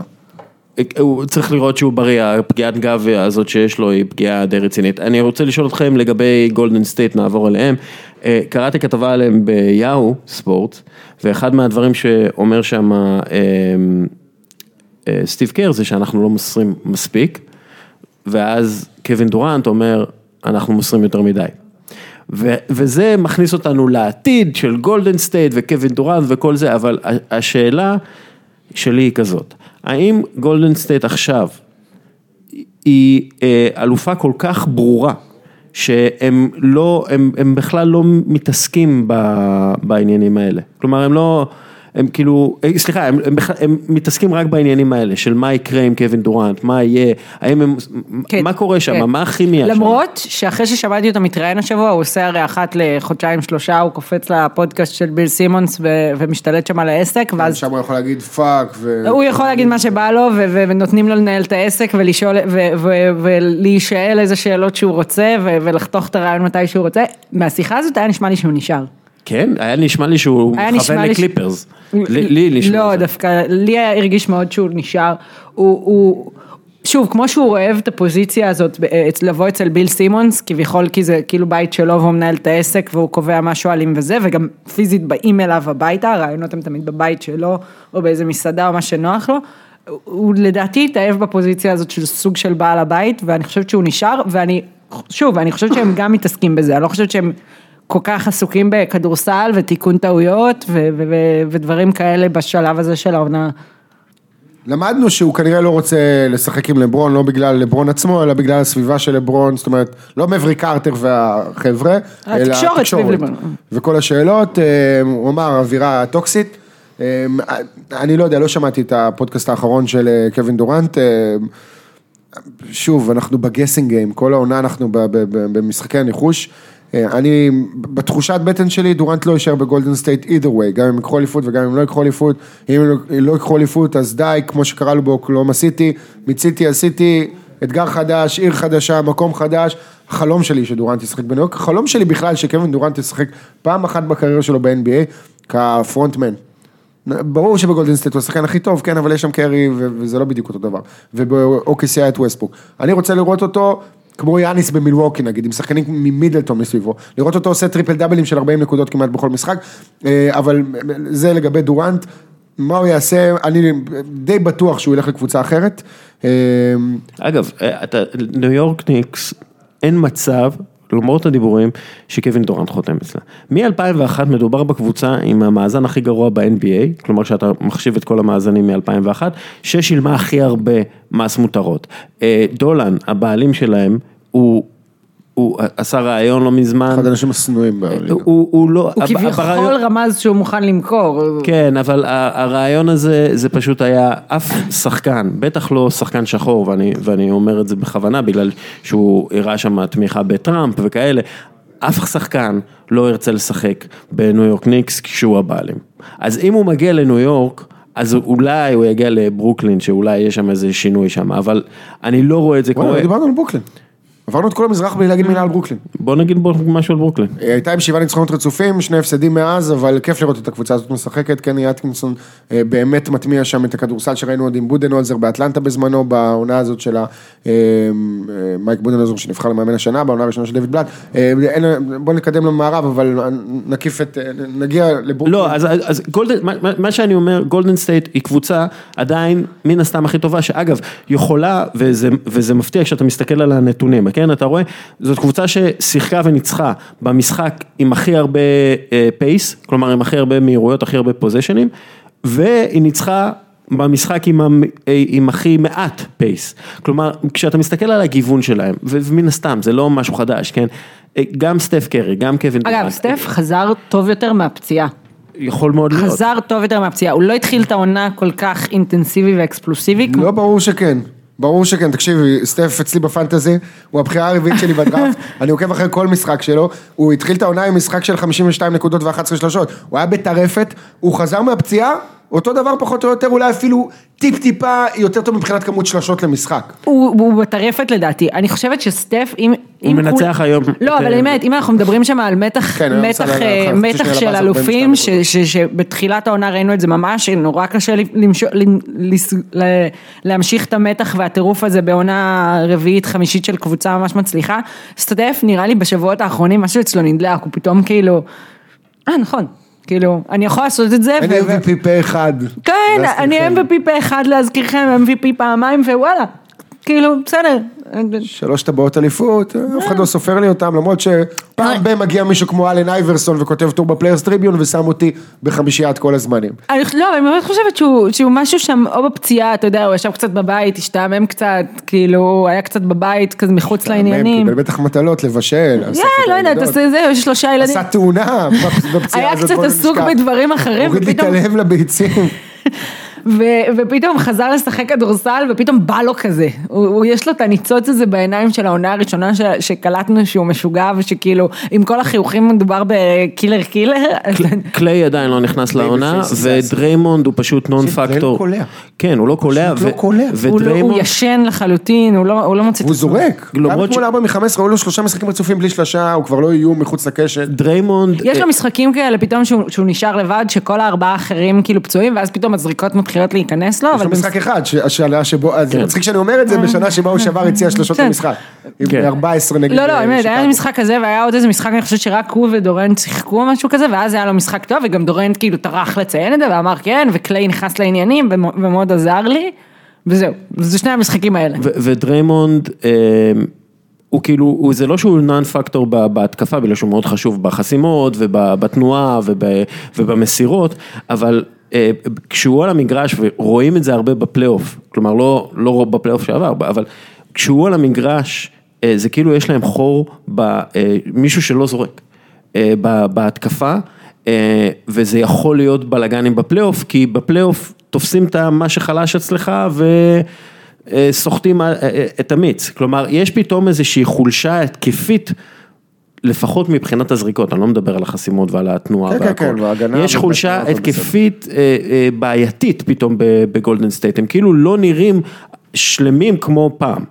כן, הם נראים פחות קבוצה שמשחקת, שוב רגע, בוא, צריך לשים על זה כוכבית, כי שידרתי אותם שלשום בלילה נגד דאלאס, כדורסל שוטף, מעני, גודלה עולה מהספסל עם 6 אסיסטים, כולם מוסרים, מחפשים את השחקן הפנוי ל3, מצד שני, יש רגעים שבהם זה יותר דורנט וסטף קרי, במהלכים שהטומן גיים שלהם הוא הכי קטלני ב-NBA, ואפשר גם להבין למה הם הולכים לשם.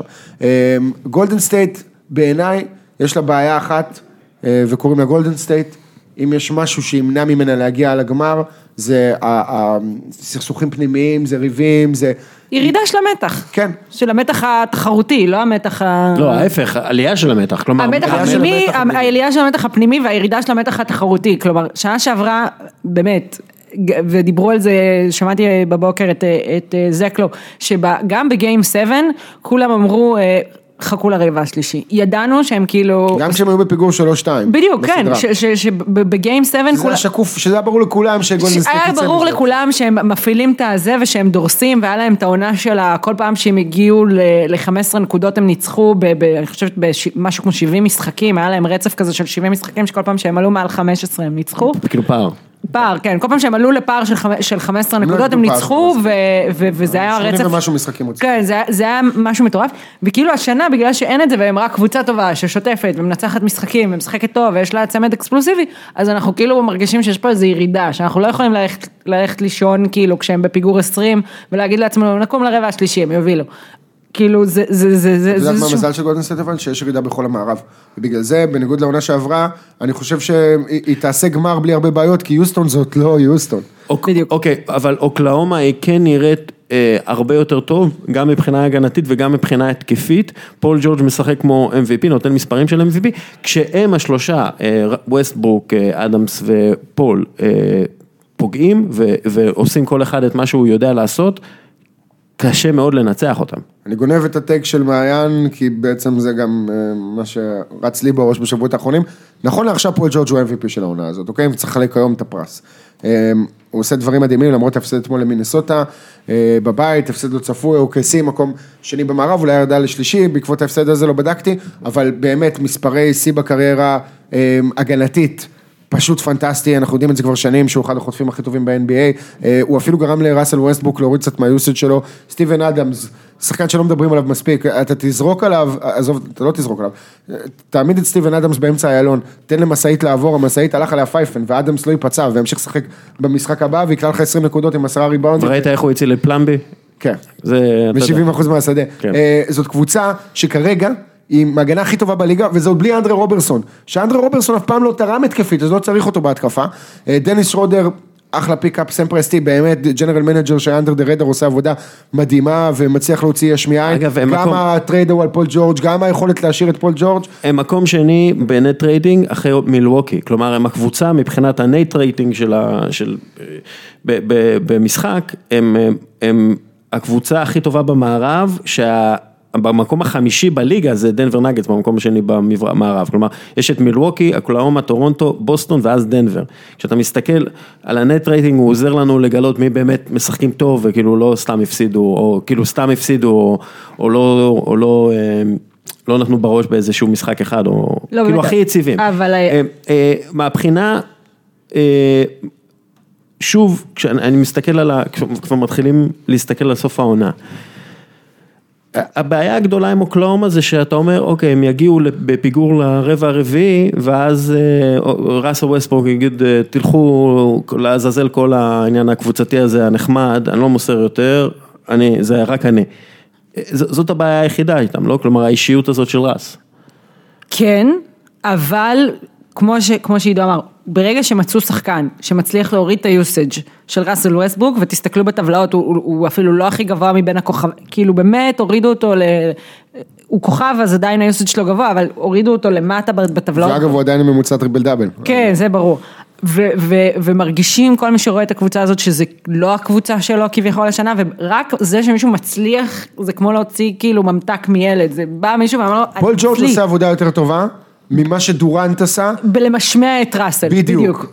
אוקיי, על הטייק הזה אנחנו... אפשר להגיד סוף סוף שאוקלהומה היא קבוצה של מישהו אחר, ורק על זה מגיע לפול ג'ורג' קודם כל כפיים, ושתיים, להעריך אותו מאוד על האישיות ומשפט אחרון לגבי הקבוצה הזאת, איזה חיים כיפים, בלי מלו, מבחינת כדורסל. זה ברור לכולם.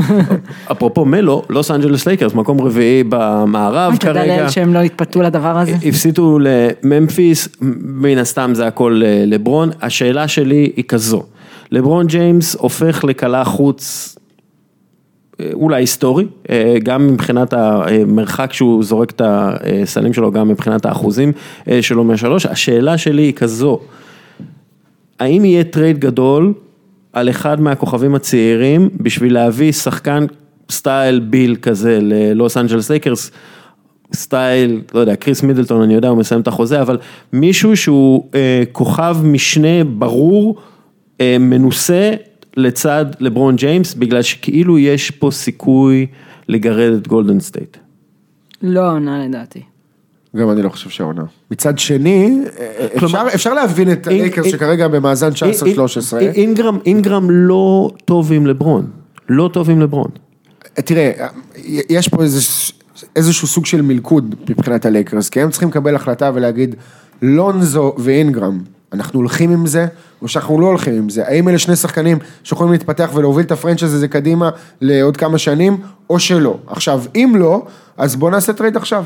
בוא נביא איזה כוכב, ונאמר גם על העונה הזאת. אנטוני דייביס. אנטוני דייביס, וניתן את לונזו ואתן גם לניו אורלינס, שאנחנו יודעים שדייביס גם בסבירות גבוהה יישאר כאן, לשחק יחד עם לברון, לשחק בשוק הזה, אז זה כל טוב ויפה. מצד שני, אני לא חושב שגם הכוכב הזה יכול לעזור להם לנצח את הלייקרס השנה. את גולדן סטייט. את גולדן סטייט השנה. שנייה, אם דייביס איכשהו מצליח להגיע, למרות שאני לא רואה את זה קורה, ודייביס עצמו אמר שהוא לא... דייביס זה משהו אחר. של בלנס, אנחנו צריכים קבוצה... דייביס זה משהו אחר, אני חושבת שאם הצליחו להביא את דייביס, הם ילכו על זה, על טרייד אחר, אני יותר מקווה שהם לא ילכו, כי בסוף צריך לזכור, הלייקרס נראים כרגע הרבה יותר טוב ממה שחשבו שהם יראו, בטח בשלב הזה של העונה, חשבו שזה יחרוק הרבה יותר עד שזה יעלה על הפסים, וגם אם זה יעלה על הפסים, זה יהיה מספיק כדי כאילו להידחף לפלייאוף מלמטה. אבל זה בעיקר בזכות לברון, ויש קצת תחושה קליבלנדית כזאת, שזה לברון עם עוד כמה חבר'ה שעושים משהו. כן, אבל גם... אם לברון לא שם, אז הקבוצה הזאת... כן, זו קבוצה מאוד בינונית, אבל אני אומרת...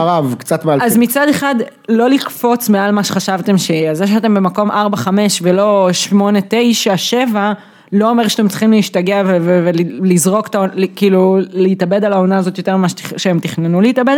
מצד שני, הם כן עושים שינויים. קוזמה מקבל לדעתי הרבה יותר ממה שמישהו אי פעם תכנן לתת לו, וכל דואל פופ מקבל פחות ממה שתכננו בתחילת העונה. כלומר, הם כן מגיבים למה שקורה. ג'ו שארט מאכזב אותי מאוד. גם מקבל פחות. לונזו נראה יותר טוב ממה שחשבו לדעתי שהוא יראה. אני אומרת, הם כן מגיבים לדברים שקורים תוך כדי העונה. זובץ, ראיתם את זובץ שני משחקים אחרונים? לגמרי, אני אומרת, הם כן כאילו כביכול, זה נראה שמצד אחד מג'יק ולברון כן נותנים לשחקנים שמגיע להם. הביאו את טייסון צ'נדלר כי הם ראו שחסר להם. שחסר להם והוא גם משתלב מצוין, זה היה יופי של צירוף שממש ייצב אותם לדעתי. שוב, התחושה שלי היא הם מרגישים שהם לא יכולים לקחת אליפות עם הסגל הקיים, אבל אם הם מאגדים 2-3 כוכבים צעירים, כן, ושולחים אותם עבור דמיין לילארד, או ביל, או כן, מצד שני לשלוח את קוזמה, אינגרם ולונזו. לא, קוזמה לא. בגלל זה אני אומרת, קוזמה לא הולך לשום מקום. כן, אבל באמת, כאילו לשלוח אותם זה בעצם לשלוח את כל הקבוצה, כי אני אומרת, הם ויתרו על חלק מהדברים שהם כן תכננו לעשות, הם נותנים פחות להארט, הם נותנים פחות לפופ, שזה שחקנים שכביכול היו אומרים, לשחק את הדקות האלה, כאילו לשחק את האקסטרה דקות שקוזמה ואינגרם מקבלים, ואז אם אתה שולח אותם, אז אתה מביא מישהו שכאילו הכל נופל עליו, כי אתה מוציא בעצם את כל אתה שובר את כל האיזון, ששוב, אני לא חושב שזה איזון שיקח אותם לאיזה שהם גבוהים, אבל עדיף לעשות את זה בקיץ, כשאתה יכול להזיז את כל החתיכות של הפאזל, ולא כאילו פשוט מוציא אחת, מכניס אחת, ומחזיק את זה. להזכיר לך מה לברון גורם בקבוצה, ואיזה שינויים קבוצה עושה, קבוצה של לברון עושה. לגמרי, לכן אני אומרת, מצד אחד הם הגיבו אליו מדהים, הם הביאו שחקנים שכביכול, אני מניחה שזה היה גם בהמלצת לברון, או גם מתוך מחשבה על עם מי לברון ירצה לשחק, ואז ויתרו על הדקות שלהם לטובת הדקות של הצעירים, ומצד שני, אני לא רוצה שהם יותר מדי יצאו ממה שהם תכננו לעונה הזאת, כי בסופו של דבר אנחנו חשבנו שזה יהיה 6, 7, 9, 8. כלומר לחכות לפרי אייג'נסי ולשנה הבאה. תכננתם לחכות לפרי אייג'נסי, זה היה המחשבה הנכונה, גם ככה אתם מצליחים להוציא מהעונה הזאת יותר ממה שחשבתם, ומוציאים מהשחקנים הצעירים שלכם יותר ממה שחשבתם, אז בואו נסתפק ב-small blessings ולא נתאבד על העונה הזאת. לפני שנעבור לקבוצה הבאה, מילה על שרות לברון בשבוע החולף? יאללה, בוא. צדק במה שאמר, ואז עשה מה שאסור, ואז הפך את זה על עצמו, ועשה מה שלא צריך לעשות. מה הוא אמר ומה הוא עשה? לברון, קודם כל, יש לו את התוכנית שלו, The Barber Shop, זה... The Shop, כן, The Barber Shop, The Shop, תוכנית שבה הוא מזמין אנשים שהוא רוצה לשוחח איתם, שיחה שמתנהלת כביכול, כמו בברבר שופס של פעם, חנויות המספרה של פעם, שיחה פתוחה, כנה, הוא דיבר על ההבדלים בין ה-NBA ל-NFL, ואמר שהבעלים ב-NFL יש להם מה שנקרא slave mentality, כלומר, הם גברים לבנים מבוגרים שיש להם עובדים, ומבחינתם זה, תסתמו את הפה שלכם ותעבדו, ואם לא, אני אעיף אתכם מפה בלי סנטימנטים. ואז מצד שני, לברון מעלה איזשהו מילים של שיר פחות מרגישות, I have that Jew money, everything is kosher, ואני אגיד מהצד שלי, אני לא חושבת שלברון הוא אנטישמי או משהו כזה. הוא הוריד את הסטורי הזה מהאינסטגרם, והתנצל, אני חושבת שכמו, אתמול בלילה. אגב, הוא התנצל? הוא התנצל על זה, כן. הוא התנצל והוא אמר שהוא חשב שזאת מחמאה, אני אגיד את זה ככה. זה סיפור שטותי לחלוטין ואף אחד לא... זה שטותי לחלוטין. אני אגיד את זה ככה, זה שטותי לחלוטין, אבל זה כמו שנשים מבקשות שכשמחמיאים להם במקום העבודה לא יחמיאו להם על היופי שלהם, אלא כמה יופי הם עמדו בפגישה והציגו משהו, וזה כמו שלברון לא רוצה שיתייחסו אליו כ-shut up and dribble, וזה כמו... וגם ליהודים יש דרך אחרת להחמיא, חוץ מלדבר על זה שיש להם הרבה כסף. אפשר להגיד שהם חכמים ומשכילים, ואנשי קהילה טובים. זה כדי לרדת על יהודים. לא, אני אומרת שכאילו, גם כביכול... אני אומר יהודי יכול לרדת על יהודים, אתה לא יהודי... לא, אני לא חושבת שהוא ניסה לרדת. שחור יכול לרדת על שחור, אנחנו לא יכולים לרדת על שחורים, בדיחות גזעניות. לא, אני גם חושבת שגם כביכול לנסות להחמיר...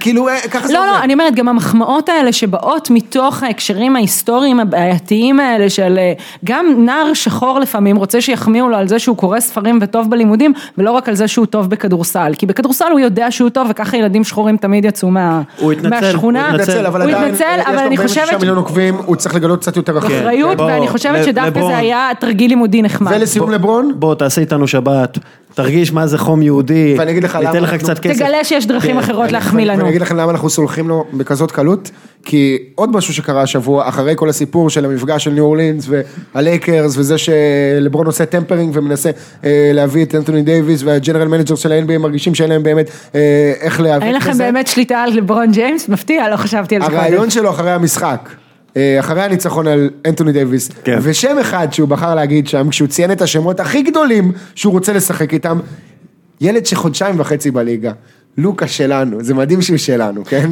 יאללה, בוא נדבר על לוקה. יאללה, לוקה. לוקה, לוקה. אני לא חושב... דאלאס עם 6 הפסדים רצופים, כן? כן, אבל עדיין, כאילו... 2-14 בחוץ העונה. זה העתיד של, קודם כל העתיד של דאלאס מן הסתם, אבל זה העתיד של הליגה, לא? כלומר, אנחנו נראה את לוקה למעלה שם, ביחד עם הכי טובים. בליגה. הוא הפנים האירופאיות הבאות של הליגה. זה יותר מפנים אירופאיות. לוקה עכשיו אמור לעבור טראג'קטורי דומה לזה של לברון. אני לא מדבר עכשיו מבחינת כמה אליפויות ותארים ודברים דומים, אליפויות, תארים, אותו דבר, מה אני מדבר מבחינת הסיקור התקשורתי שלו, הכיסוי שלו, הוא 1.5 חודשים בליגה, וכל משחק שלו אתה כותב, וכל רשת גדולה, ESPN ובליצ'ר, כולם כל הזמן מעלים מהילטים שלו, לא מפסיקים להתלהב ממנו, הבאז עליו, הדיבור עליו, you're in it for the all experience, אחרי ההפסד לגולדן סטייט, או במהלך המשחק נגד גולדן סטייט, הוא מתרסק שם על ילד, והוא נשאר עם הילד, הוא מוותר על ההתקפה, לא מעניין אותו, הוא לא יורד להגנה, אוקיי? הוא נותן לו חולצה. זה היה ברור שיקרה אחרי, אבל התגובה הראשונית של דונצ'יץ', שאתה רואה בעיניים שלו, שהוא מבין שיש פה ילד קטן, יש פה סופרסטאר, הוא מבין את המשחק גם, הוא מזהה שהמצלמות עליו. הוא גדול ממנו ב5-6 שנים, כן? אתה אומר, הוא בטח אמר לו, תביא טלפון, צחק פורטנייט, הוא מחפש פרטנר לפורטנייט. באמת מה שמרשים עם לוקה. ועוד לא אמרנו מילה על הסל, כמעט ניצחון, אבל אף אחד לא יודע שזה לא היה סל ניצחון, כי פשוט באינטרנט מריצים רק את הקטע הזה של הדרופ בלילה, ואף אחד לא יודע שדאלאס הפסידו את המשחק הזה. נגד הקליפרס, 125-121. כן, כשמסתכלים, לא, פורטלנד. נגד פורטלנד. זה מהלילה. מהלילה, אני אומרת שמהלילה אתה רואה אני לא יודעת איך לתאר את המעוף הזה שלו לעבר הסל. אז בהיילייט של המשחק נגד הקליפרס, שהם הפסידו ב4, יש בסוף, הכניסו את הסטפבק 3 שלו, שהוריד את ההפרש ל4. אני אומרת, ומי שרואה הבוקר את הטוויטר, לא יודע שהם הפסידו את המשחק, זה נראה כמו סל ניצחון, זה רק מה שלקח את המשחק ההנחה, אבל אף אחד לא יודע את זה. כשמסתכלים על המספרים, אי אפשר לא להידהם, רק 4 רוקים בעבר עשו את המספרים שהוא עושה, את הממוצעים שהוא עושה, גרנט היל, מג'יק ג'ונסון, מייקל ג'ורדן ולארי ברד. הוא לא רוקי. ברור שהוא לא רוקי, אבל הוא רוקי. והוא נותן מספרים, זה לא משנה, תראה, לארי ברד... בסדר, אני מבין מה אתה אומר, אבל בואו נסכים שהוא הרוקי הכי לא רוקי שהיה פה, ואני אגדיל ואגיד משהו, שאולי מישהו ספציפי לא יאהב. הוא פחות רוקי מדייוויד בלאט שהתחיל לאמן ב-NBA וכמה הוא היה רוקי. אוקיי. יוסטון, אם אנחנו כבר בסנת... ככה, זהו, one hot take a day. נתנו לך אותו. בואו, אם אנחנו כבר בטקסס, בואו נשאר בטקסס. אחד מהדברים הכי מדהימים שראיתי נתון על סן אנטוניו, זה שמכל הסלים שלהם, מכל הסלים שדה שלהם, של המרקוס אלדריץ' ודמר דה רוזן, 552 פילד גולדס, 8 בלבד הם שלשות. מצד שני באחוזים הכי טובים בליגה. סבבה, אבל עדיין, כאילו... הסתכלתי על זה אתמול, ואני כזה, מה? אתה זורק שני שלשות למשחק, כאילו זה... לא, ברור. זה... מה? כאילו זה לא... מה? זה לא הכדורסל... אם זה לא הכדורסל המודרני, ועם זה הם יצאו מהקבר, ראיתי מישהו שיתף השבוע את הגיף הזה, שרואים כאילו קבר מצויר, ואז פתאום יד נזרקת החוצה.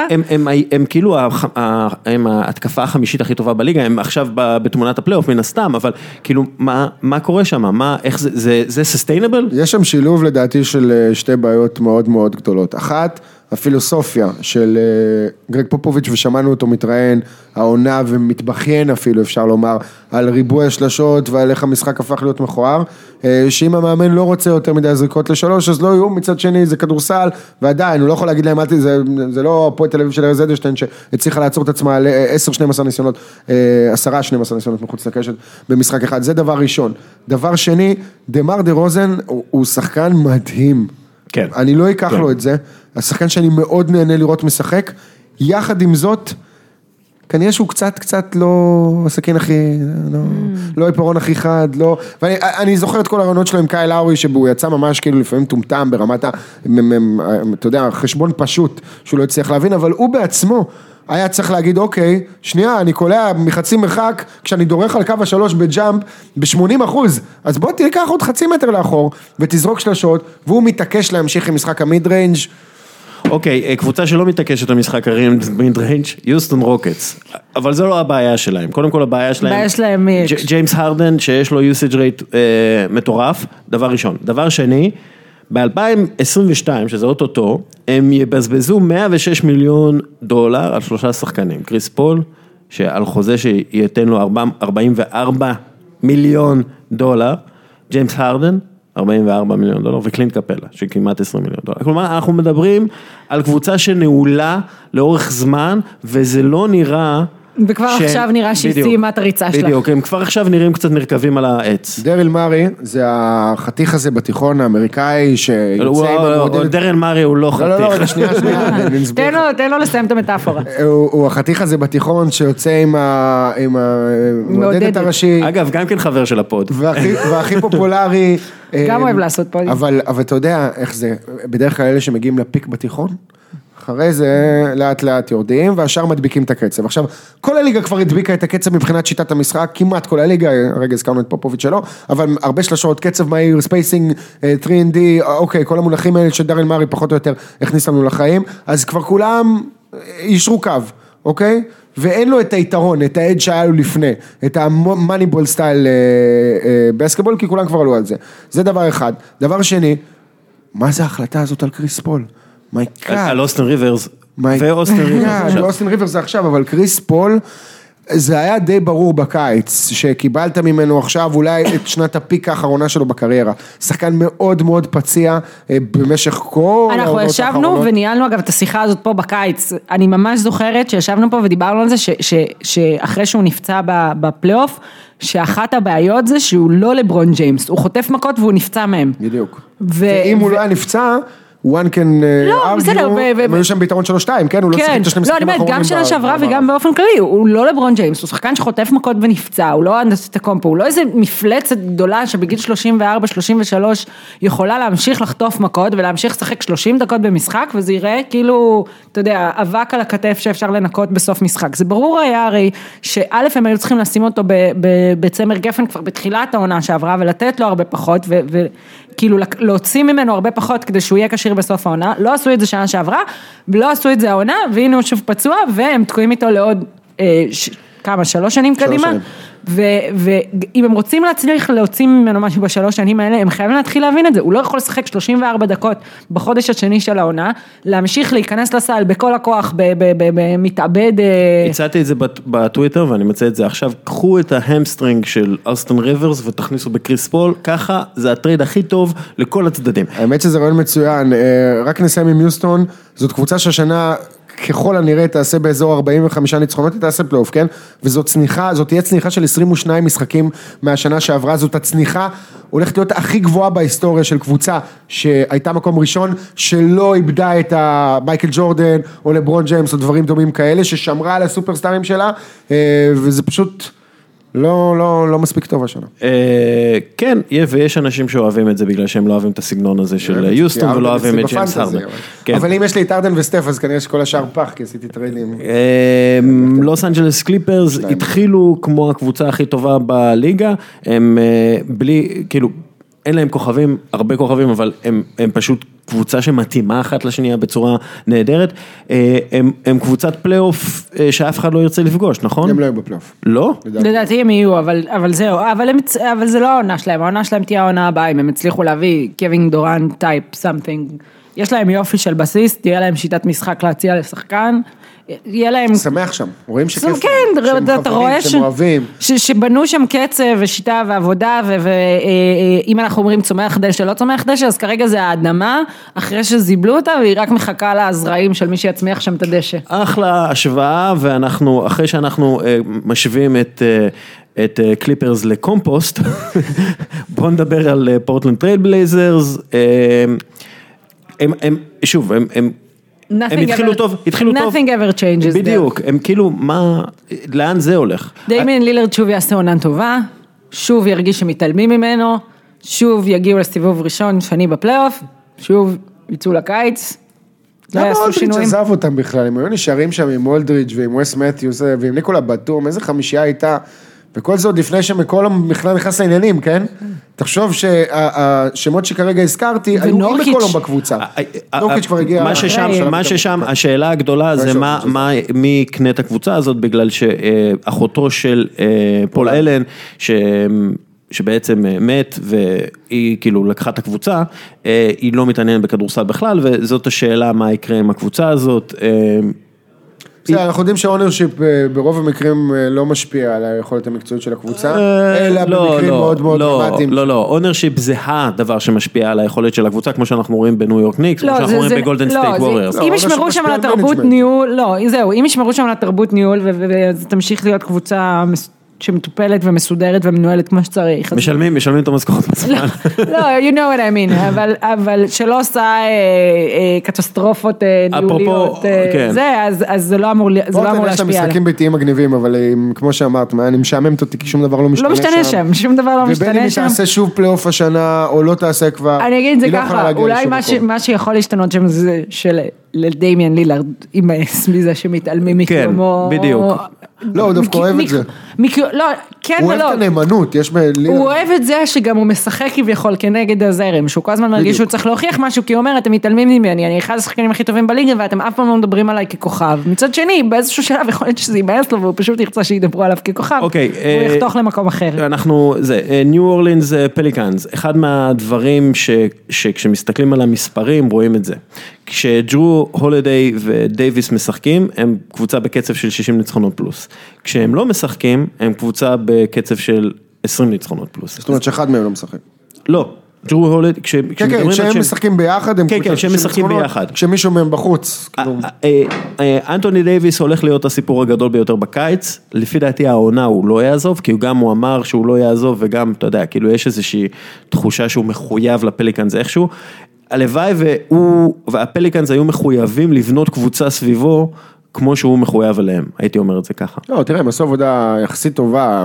באמת? כן, אבל זה פשוט פציעות, קצת הרסו להם את העניינים, בואו לא נשכח שאלפריד פייטון פתח את הקדנציה שלו בניו אורלינס בסערה, ואז נפצע אחרי שבוע של כדורסל, חזר למשחק וחצי ונפצע לעוד חודשיים. אני יודע, הזלזול הזה, גם אני זלזלתי באלפריד פייטון. לא, אני חושבת שהם, לא זלזול. הם לא יציעו. תראה, שנייה, שנה שעברה מתפוצצו, אתה יודע מאיזה שלב הם מתפוצצו? מהשלב שרונדו הגיע לקבוצה, ושמירוטיץ' הגיע משיקגו, ואז רונדו יחד עם ג'רו הולידיי זה בקאפ, זה קו אחורי מדהים, הגנתית בעיקר, רונדו מוסר, ג'רו אמנם לא קלעי ענק, אבל אלפריד פייטון הוא סוג של... זה קרה אחרי הפגרת אולסטר בכלל, שנה שעברה. שדימרקוס נפצע, כן, כשדברים התחילו to click, מה שנקרא. שוב, פליקאנס... אבל מירוטיץ' פצוע גם השנה. הם כמעט מקום אחרון במערב. אתה יודע, כאילו, זה לא... לא, זה לא מתחבר השנה, זה לא עובד השנה. יש לכם את אנטוני דייביס. בסדר, זה לא משנה, יש לכם את אנטוני דייביס, אתם צריכים להיות קבוצה יותר טובה, סורי, לאוהדי פליקאנס הרבים. הם לא יוצאים משהו מהעונה הזאת. תקשיבו, אתם חייבים לזכור באיזה מצב יוטה הייתה בשנה שעברה, אחרי כמעט 40 משחקים, אני חושב שהיה למאזן 19-28, היא הייתה 7 משחקים מחוץ למקום השמיני במערב. הדברים עוד הולכים להשתנות, וניו אורלינס, בהנחה שדייביס וג'רו יישארו בריאים, זאת קבוצה שתהיה שם, היא אמורה לעשות פלייאוף, זה אותו דבר שאני אגיד גם על יוטה, אנחנו בשנה כזאת מוזרה, בגלל זה אני לא חושב שהקליפרס יישארו, וכמובן שממפיס ודלס, שכבר יצאו מהשמינייה הראשונה, ג'רו הולידיי, עד עכשיו, הפוינט גארד הכי טוב העונה, השחקן היחיד שקולע 20 נקודות ומוסר 10 או 9 אסיסטים פלוס בממוצע, קליעה, זאת הבעיה שלהם. איתו אנמו, חצי פצוע, חצי בריא. אפרופו רכז אחד מהטובים, דיארון פוקס, וואו. וואו, באמת וואו. אפרופו בלוקים, לפי דעתי יש לו כמעט הכי הרבה בלוקים בקבוצה, בסקרמנטו. לא. דיארון פוקס? כן, כשמסתכלים על הנתונים, אני צריך לבדוק את זה, אבל ג'רו הולידיי אולי, אגב, נשים שנייה דייביס בצד. כן, שחקן הגנה. הוא הגארד החוסם הכי טוב בליגה. דיארון פוקס ובאדי הילד,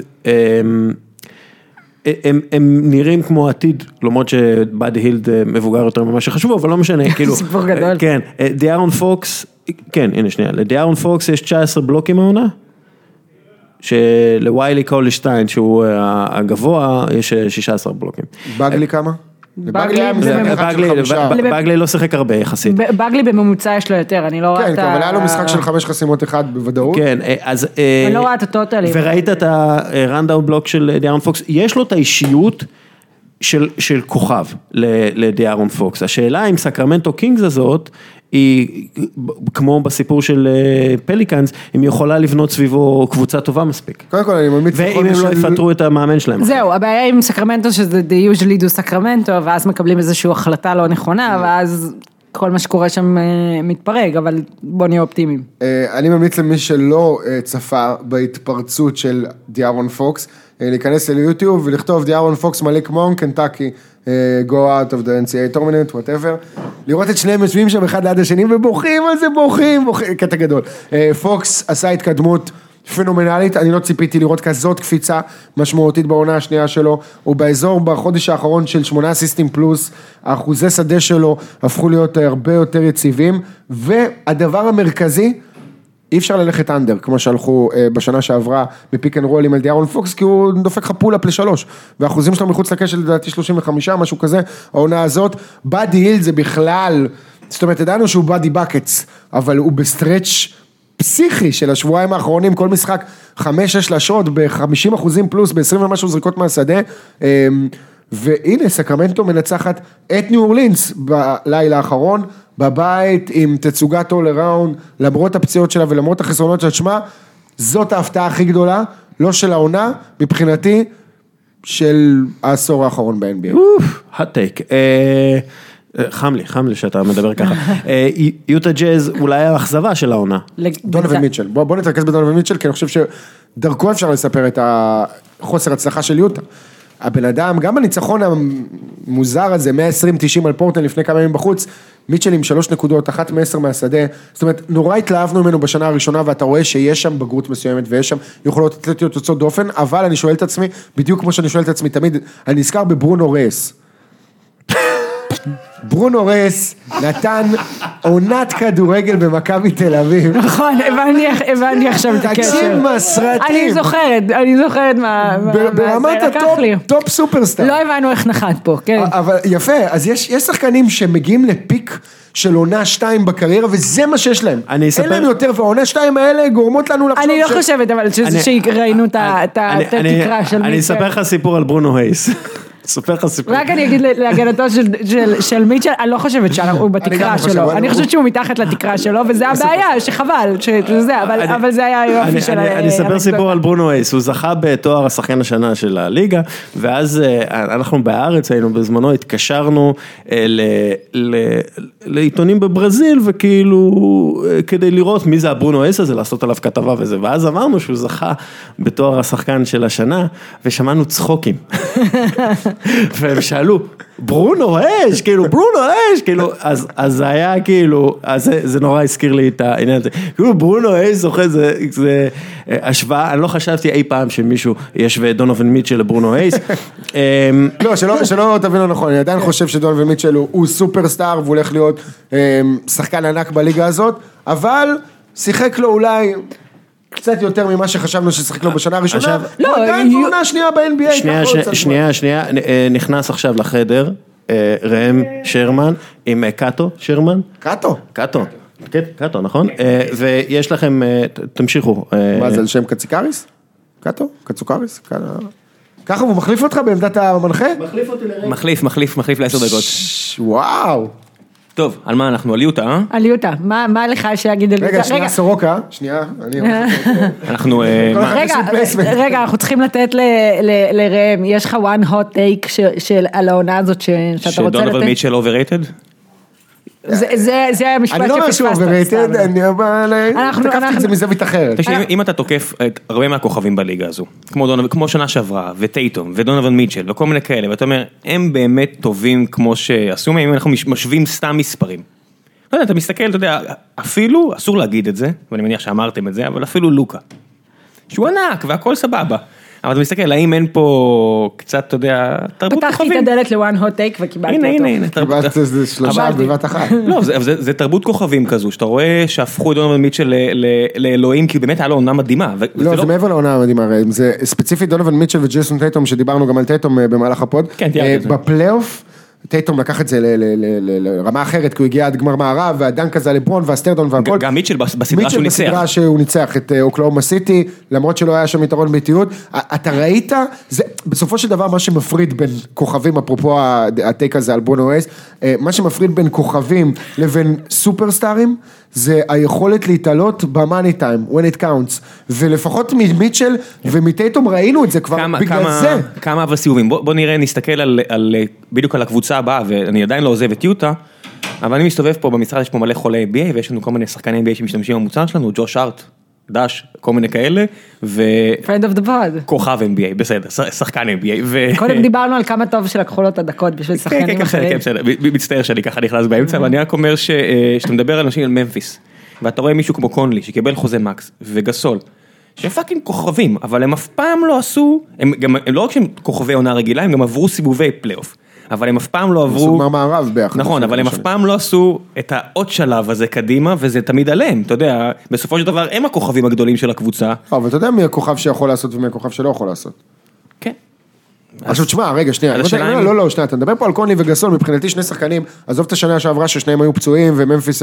אתה רואה השנה, הם פשוט שחקנים אדירים. אתה לא רואה כשנה, אתה רואה שנה על גבי שנה על גבי שנה, אנחנו קאונטינג אוף ממפיס, וחושבים שהיא לא מספיק חזקה, אבל אז באים גסול וקונלי ועם הגריטן גריין, הם תמיד שם, אוקיי? אז אני לא חושב ש... אז בוא נחזור שנייה, ליוטה דונובל מיטשל. דונובל מיטשל, בעונת קליעה חלשה מאוד, אבל עדיין גם במשחקים, גם בהפסד הזה אוקלאומה סיטי בבית, המשחק האחרון שהוא החתים מעקב ב-107-105, שנייה וחצי על השעון, אחרי שהייתה שם חסימה של ווסטבוק חוקית בעיניי, הוא היה לו 9 ריבאונדים, היו לו 6 אסיסטים, יש לו 2 חטיפות, אז בסדר, אז הוא בסטרץ' לא טוב של קליעה, הוא בעונה פחות טובה, ג'ו אנג'לס התקדם במשחק שלו, היוסט שלו קצת עלה, הפך להיות יותר משמעותי ביוטה, ריקי רובין שחקן שצריך את הכדור בידיים, יש שם עוד כמה חבר'ה. אנג'לס באמת התקדם, או שהחבר'ה האלה פשוט נתקעו במקום או לקחו צעד אחורה? לא, אנג'לס התקדם, אנג'לס, הגרף שיפור שלו מעונת יורוליג במכבי תל אביב ב-2014. לא, בסדר, זה גרף שיפור של אסטרונאוט. כן, שנה אחרי שנה גם ב-NBA. הוא עכשיו כבר הגיע סוג של,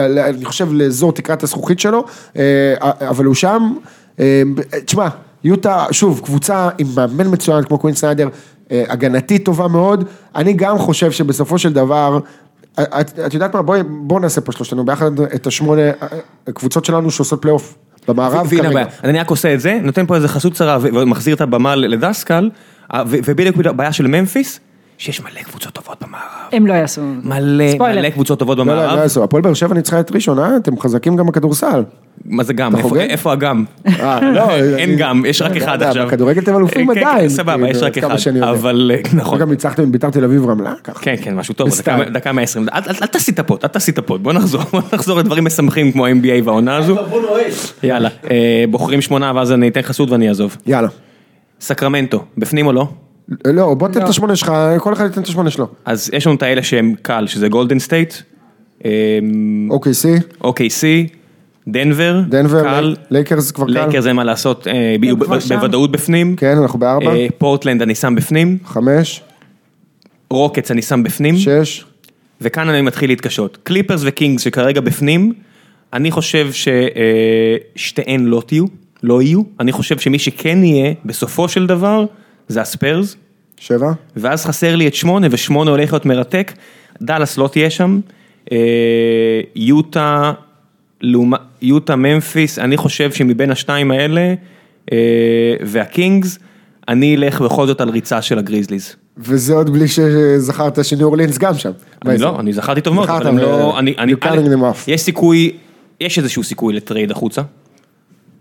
יש סיכוי. יש לו עוד 1.5 שנה, כן? כן. אני לא חושב שהם ירצו לחכות אתה יודע, אלה מכן... לא, יכולים לחכות לקיץ. אבל אז נגמר, ואז מה אתה מקבל? לא, מקבל חופן לקיץ אגוזים. הזה? לא, בסדר, לקיץ הזה כן. הקיץ הזה לעשות עליו טרייד. אבל ההזדמנות האחרונה זה או הקיץ הזה או עכשיו. אלא אם כן הוא אומר להם אני איתכם. ואני לא רואה אותו עושה את זה. אוקיי. אני הולך איתך פחות או יותר עם אותן קבוצות. אני חושב שאין ספק בכלל שגולדן סטייט ו-OKC ודנבר והלייקרס, זה הארבע הבנקריות שלי. מעבר לזה, תוסיף את יוסטון, את סן אנטוניו, ועכשיו אני נשאר בדיוק כמוך עם שתי קבוצות שאני צריך להכריע לגביהן, אז אני הולך על יוטה. בכל זאת יוטה. אני הולך על יוטה תהיה בפנים, ומי עכשיו חסרה לי?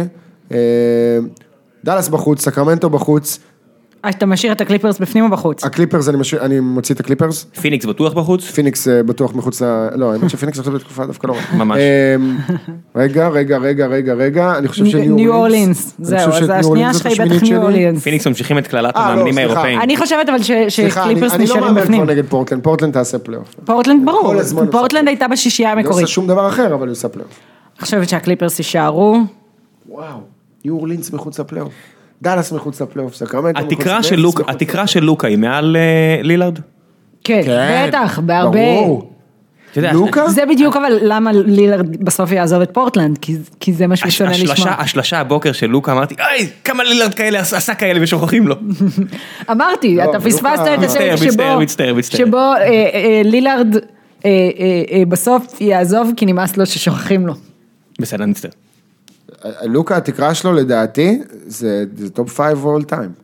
טוב, אני מבין שנכנסתי לחדר מוצף באייפ, אין לי פה אוויר, בוא, אין לי פה מקום עם כל האייפ. חנקנו את ההייפ. כן, אז את, 8 קבוצות? אז אני אומרת, אותה שישייה, אני כן חושבת שהקליפרס נשארים, אני חושבת שיש להם יכולת מאוזנת, כלומר, הם יכולים לשחק באותו קצב לאורך זמן, כי הם לא תלויים בשחקן אחד, ואז זה או סן אנטוניו, או ממפיס, או יוטה,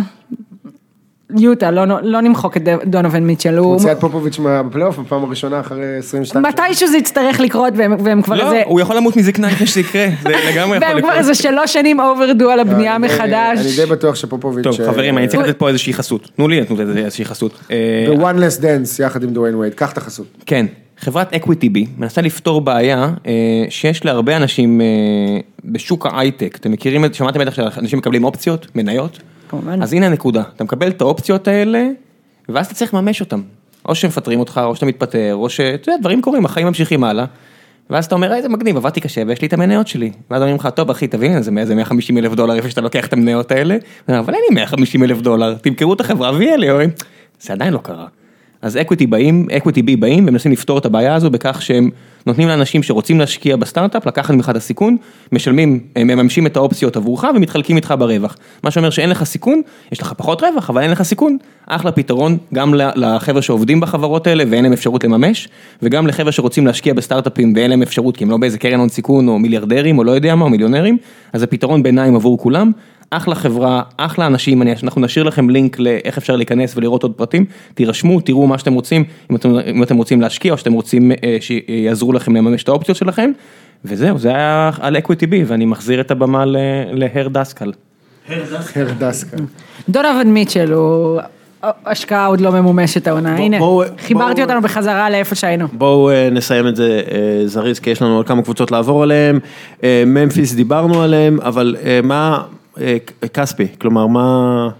איזה מעליב בדיווחים של הפנטזי, היה כתוב עליו, אם הוא לא משחק נגד גולדן סטייט הוא לא רלוונטי לפנטזי, שאני לא חושב שזה נכון, תשמע, מה שרואים בצורה מאוד מאוד ברורה בעונה הזאת, זה את הקורלציה בין כמות דקות של טריפל ג'יי, ג'ארן ג'קסון ג'וניור אוקיי, לבין עומרי כספי. כשג'קסון בבעיית עבירות, משחק באזור 20 דקות, כספי מגיע ל-20. כשג'קסון מצטיין ומשחק את ה-30 פלוס, אז כספי לא עולה במחצית השנייה, במשחקים מסוימים אולי אפילו לא מקבל דקות. הוא מאוד מאוד יעיל. חייב של מחליף, אתה צריך להיות יעיל בדקות שאתה עולה, אתה צריך להיות always ready to play, שזה דבר שהוא תמיד היה, ומצד שני יש ימים שאתה לא תשחק דקה, וזה בכלל לא קשור אליך ולאיך ש... אם הוא היה בוושינגטון, אני חושב שעומרי כספי היה יכול לקבל הרבה יותר הזדמנויות. למה אתה שולח אותו לוושינגטון? אלוהים, כאילו, מה הוא עשה לך רע? דיברנו קודם שלא כיף שם. די. לא, עזבו כיף או לא כיף, מבחינת... יהיה בפלייאוף או לא יהיה בפלייאוף? צ'נדלר פרסונס חוזר לשחק, לא יודע עד כמה זה משפיע על כספי באמת או לא, אבל... כספי יגיע לפלייאוף עם ממפיס? לא, ממפיס לא תגיע לפלייאוף. טוב. הוצאנו אותה קודם. כל הצער, כן. אוקיי, מינסוטה טימברוולפס, מן הסתם הם השתפרו נורא ברגע שג'ימי באטלר עזב, ופתאום קרל אנטוני טאונס נראה כאילו שהוא רוצה לחיות, שזה נחמד, אבל מה התקרה שלהם? אנחנו רואים ניצחונות גדולים לצד הפסדים כאילו לא מובנים כל כך, מה... זה טוב שהם שוב רוצים לחיות, אבל הם לא קבוצה טובה יותר, בגלל שזה not by any stretch. דריק רוז יכול להיות לשחק, לזכות בשחקן השישי של העונה? לא חושב יש לו מספיק שחקנים מהספסל בקריטריונים, כי הוא פתח הרבה בחמישייה, עם הפציעה הזאת של ג'ף טיג, עכשיו הוא ספציפית גם פצוע, הוא שחק את מול סטאוס ג'ונס פתח. אני גם לא חושבת שמישהו ירצה לברך את מינסוטה על העונה הזאת, כלומר, אני חושבת שהם עדיין כאילו מתאוששים מהקביעה של ההתנהלות סביב ג'ימי באטלר, וכל הבנייה וכל ההכנה לעונה, ולא ירצו לתת להם פרס על ההתנהלות כאילו של העונה הזאת. אני חושב שמינסוטה במזרח מקום חמישי, שישי אולי, לא נמוך מזה, אני חושב שמינסוטה במערב מקום 12, לא גבוה מזה, אין מה לעשות, עמוק מדי, טוב מדי, יש קונפרנס מאוד מאוד איכותי, מה שכן, זאת לא עונה מפוספסת לגמרי, מצידה של מינסוטה, כי עם כל השרוריות מחוץ למגרש, שהיו קשורות בחיים שלו, וזה מעט יחסית לשחקנים אחרים, בעיניי הסיפור של השנה עד עכשיו זה דריק רוז, גם פופוביץ' דיבר על זה לפני יומיים, הוא עבר כל כך הרבה, ואפשר היה לראות במשחק של 50 נקודות שלו, העונה, בן אדם מתפרק בבכי, ואז אתה קולט ומבין מה עובר עליו מבפנים, זה הרגעים המיוחדים האלה, כמו סקוטי ווילבקין, בהפסד של מכבי תל אביב בסקוניה, שבסדר, אם אתה אוהד של מכבי תל אביב, אתה מקלל אותו ושונא אותו, אבל אם אתה מסתכל על הסיפור מבחוץ בצורה אובייקטיבית, אתה רואה את המימיקה שלו, את הבעת הפנים, ואתה מבין מה עובר בפנים עכשיו, בתוך הנפש, אחרי שהוא עשה את הטעות הזאת, ובגללו כביכול, הקבוצה לא ניצחה, עם דריק רוז, זה באמת סיפור אגדות, הוא עושה דברים שהוא עשה בעונת ה-MVP שלו, האחוזי קליעה, תשמעו, לפני הפציעה, לפני כל הפציעות, שגמרו אותו, דריק רוז לא היה קולע כמעט משם, הוא היה קולע פה ושם, הוא לא משחקים של 4-5 שלשות, אבל לא באחוזים גבוהים, הוא השתדרג בצורה מטורפת, ורק זה כיף בצד של מינסוטה, וגם קובינטון, אתה רואה אותו מוציא ממנו, אתה רואה שהוא מוציא מעצמו את הדריק רוז הישן, וזה מפתיע אותו גם הוא יודע שהוא צריך כאילו לחפור ממש ממש עמוק כדי למצוא את היכולות האלה, ומן הסתם כנראה גם לא יכול לעשות את זה כל משחק, כי הגוף לא נותן, אבל כשהוא מוציא את זה, זה מדהים, ושוב, הם יקבלו פרופס על זה שהם באמת נתנו לו את העונת קאמבק הזאת, וזה מרגש את כולם, כי כולם באמת קיוו בשבילו, שיש לו עוד עונה לתת, יש לו עוד 2 עונות לתת ככה, מצד שני, לדעתי, מבחינת ריספקט, הם איבדו הרבה בהתנהלות שלהם העונה הזאת, ולדעתי, שאר המנהלים ושאר ההתנהלות סביבם, חטפו GM, זה תהיה עונה, זה תהיה עונה שהם יצטרכו למחוק מבחינת ההתנהלות שלהם, וללכת להזדמנות אחרת. נתון על פיניקס סאנס, קבוצה אולי אחת מהגרועות בליגה, אבל הם היו ברצף ניצחונות יפה וזה, אבל דיאנדרו אייטון, כשמסתכלים על רוקים עם 20 דאבלים, כלומר 10 פלוס נקודות, 10 פלוס ריבאונדים, ב-35 משחקים הראשונים, מאז 1992, רק שקיל אוניל, בלייק גריפין ומקה אוקופור עשו את זה, אז מה, דיאנדרו אייטון יותר אוניל, או יותר אוקופור? מה יהיה איתו? זאת אומרת, אתה יודע, רחוק מאוד משקיל, שקיל זה באמת שחקן מאוד מאוד מיוחד, לא ראינו כאלה ב-NBA, למרות שאייטון מספיק חזק ויש לו טאץ' טוב לכדור, הוא לא שקיל, הוא עוד רחוק מלהיות שקיל, אני חושב שהוא יגיע אף פעם לעוצמות וליכולות של שקיל אוניל. שקרנו את שקיל הרבה היום. הוא בטוח הרבה יותר טוב. אחד מהגדולים. הוא בטוח יותר לכיוון של שקיל. הם נמצאו, כלומר, כשמסתכלים עליהם, יש להם צעירים ממש כאילו, שלד ממש כאילו שיכול להיות טוב. אבל האם, אתה יודע, גם הם רוצים לעזוב, שם הסרבר, הבעלים, אמר שהוא ייקח את הקבוצה לסיאטל, ואז צעקו עליו, והזה, וכאילו וגאס, כאילו, מה העתיד של פיניקס סאנס? דווין בוקר ודיאנדרה אייטון. לא, מה העתיד של הפרנצ'ייז? כן. טריידים. ליבנה דרך... לא, להחליף בעלות. שימכור. שלא יאיים להעביר, שימכור. או שאם הוא מאיים להעביר, אז יאללה, בואו לסיאטל, יש שם יותר כיף. תשמע, בוקר, יש בעיה מרכזית איתו, זה עד כמה הוא פציע, גם בקרסול, בעיקר באמסטרינג, כל דבר קטן לפעמים הוא מוריד אותו ל10 ימים, מצד שני, כשהוא משחק ושהוא בריא, מספרים של... הוא טופ סופרסטאר, כן? הוא עם שיא קריירה של 14 אסיסטים השבוע, עם יכולת קליעה פנומנלית, ואני חושב שהמעבר שלו, לא הבנו בשבוע שעבר, למה פיניקס שמשוועת לפוינט גארד, שאין לה אף פוינט גארד בסגל, אם אתם לא מחשבים את הרוקים, אנטוני מלטון ואלי אוקובו, חתכה את אוסטין ריברס אחרי הטרייד הזה. עכשיו אנחנו מבינים למה, היא רוצה שדווין בוקר יהיה הפוינט גארד של הקבוצה הזאת, לקח לה קצת זמן, 3 שנים ליד טיילר יוליס וכל מיני שחקנים אחרים, מייק ג'יימס שפתח שם את העונה שעברה כפוינט גארד, דווין בוקר הוא הפוינט גארד, עכשיו צריכים לבנות מסביבו ומסביב איתון עם קליעה טובה ולעבוד בצורה קצת יותר מסודרת בדראפט, כי הדראפטים האחרונים, כל מיני בנדר ומרכיז קריז והחלטות באמת לא טובות של פיניקס, יש לה את איתון, יש לה את בוקר, זה 2 שחקנים שהביאה מ-2015 ו-2018, שימו פה 3 טוב, שימו פה 2 טוב, ואתם מסודרים. אוקיי, בואו נסכם, מה...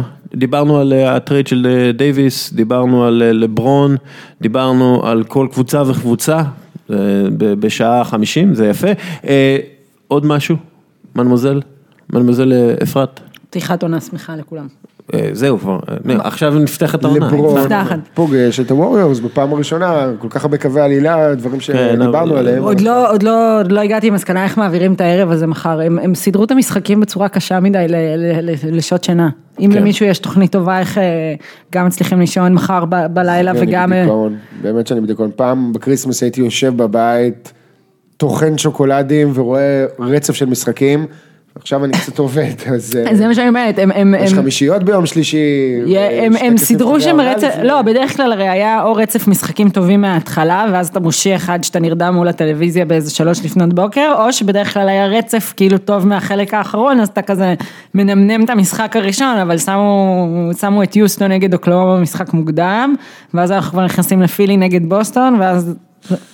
קצור, האם אנחנו קמים לראות פילי נגד בוסטון ומושכים צפונה, או האם אנחנו...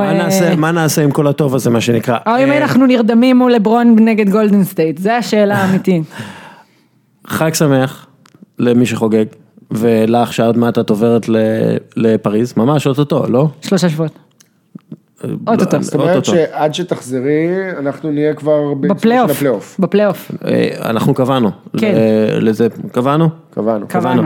מן הסתם, חברים, הפרק הגיע בחסות קפה לטורקי, בול קקטוס, שכחת את השם שלה, זה החבר'ה, בגלל זה בי, משהו, תודה רבה לכולם ולמאזין שנשאר, ויאללה ביי.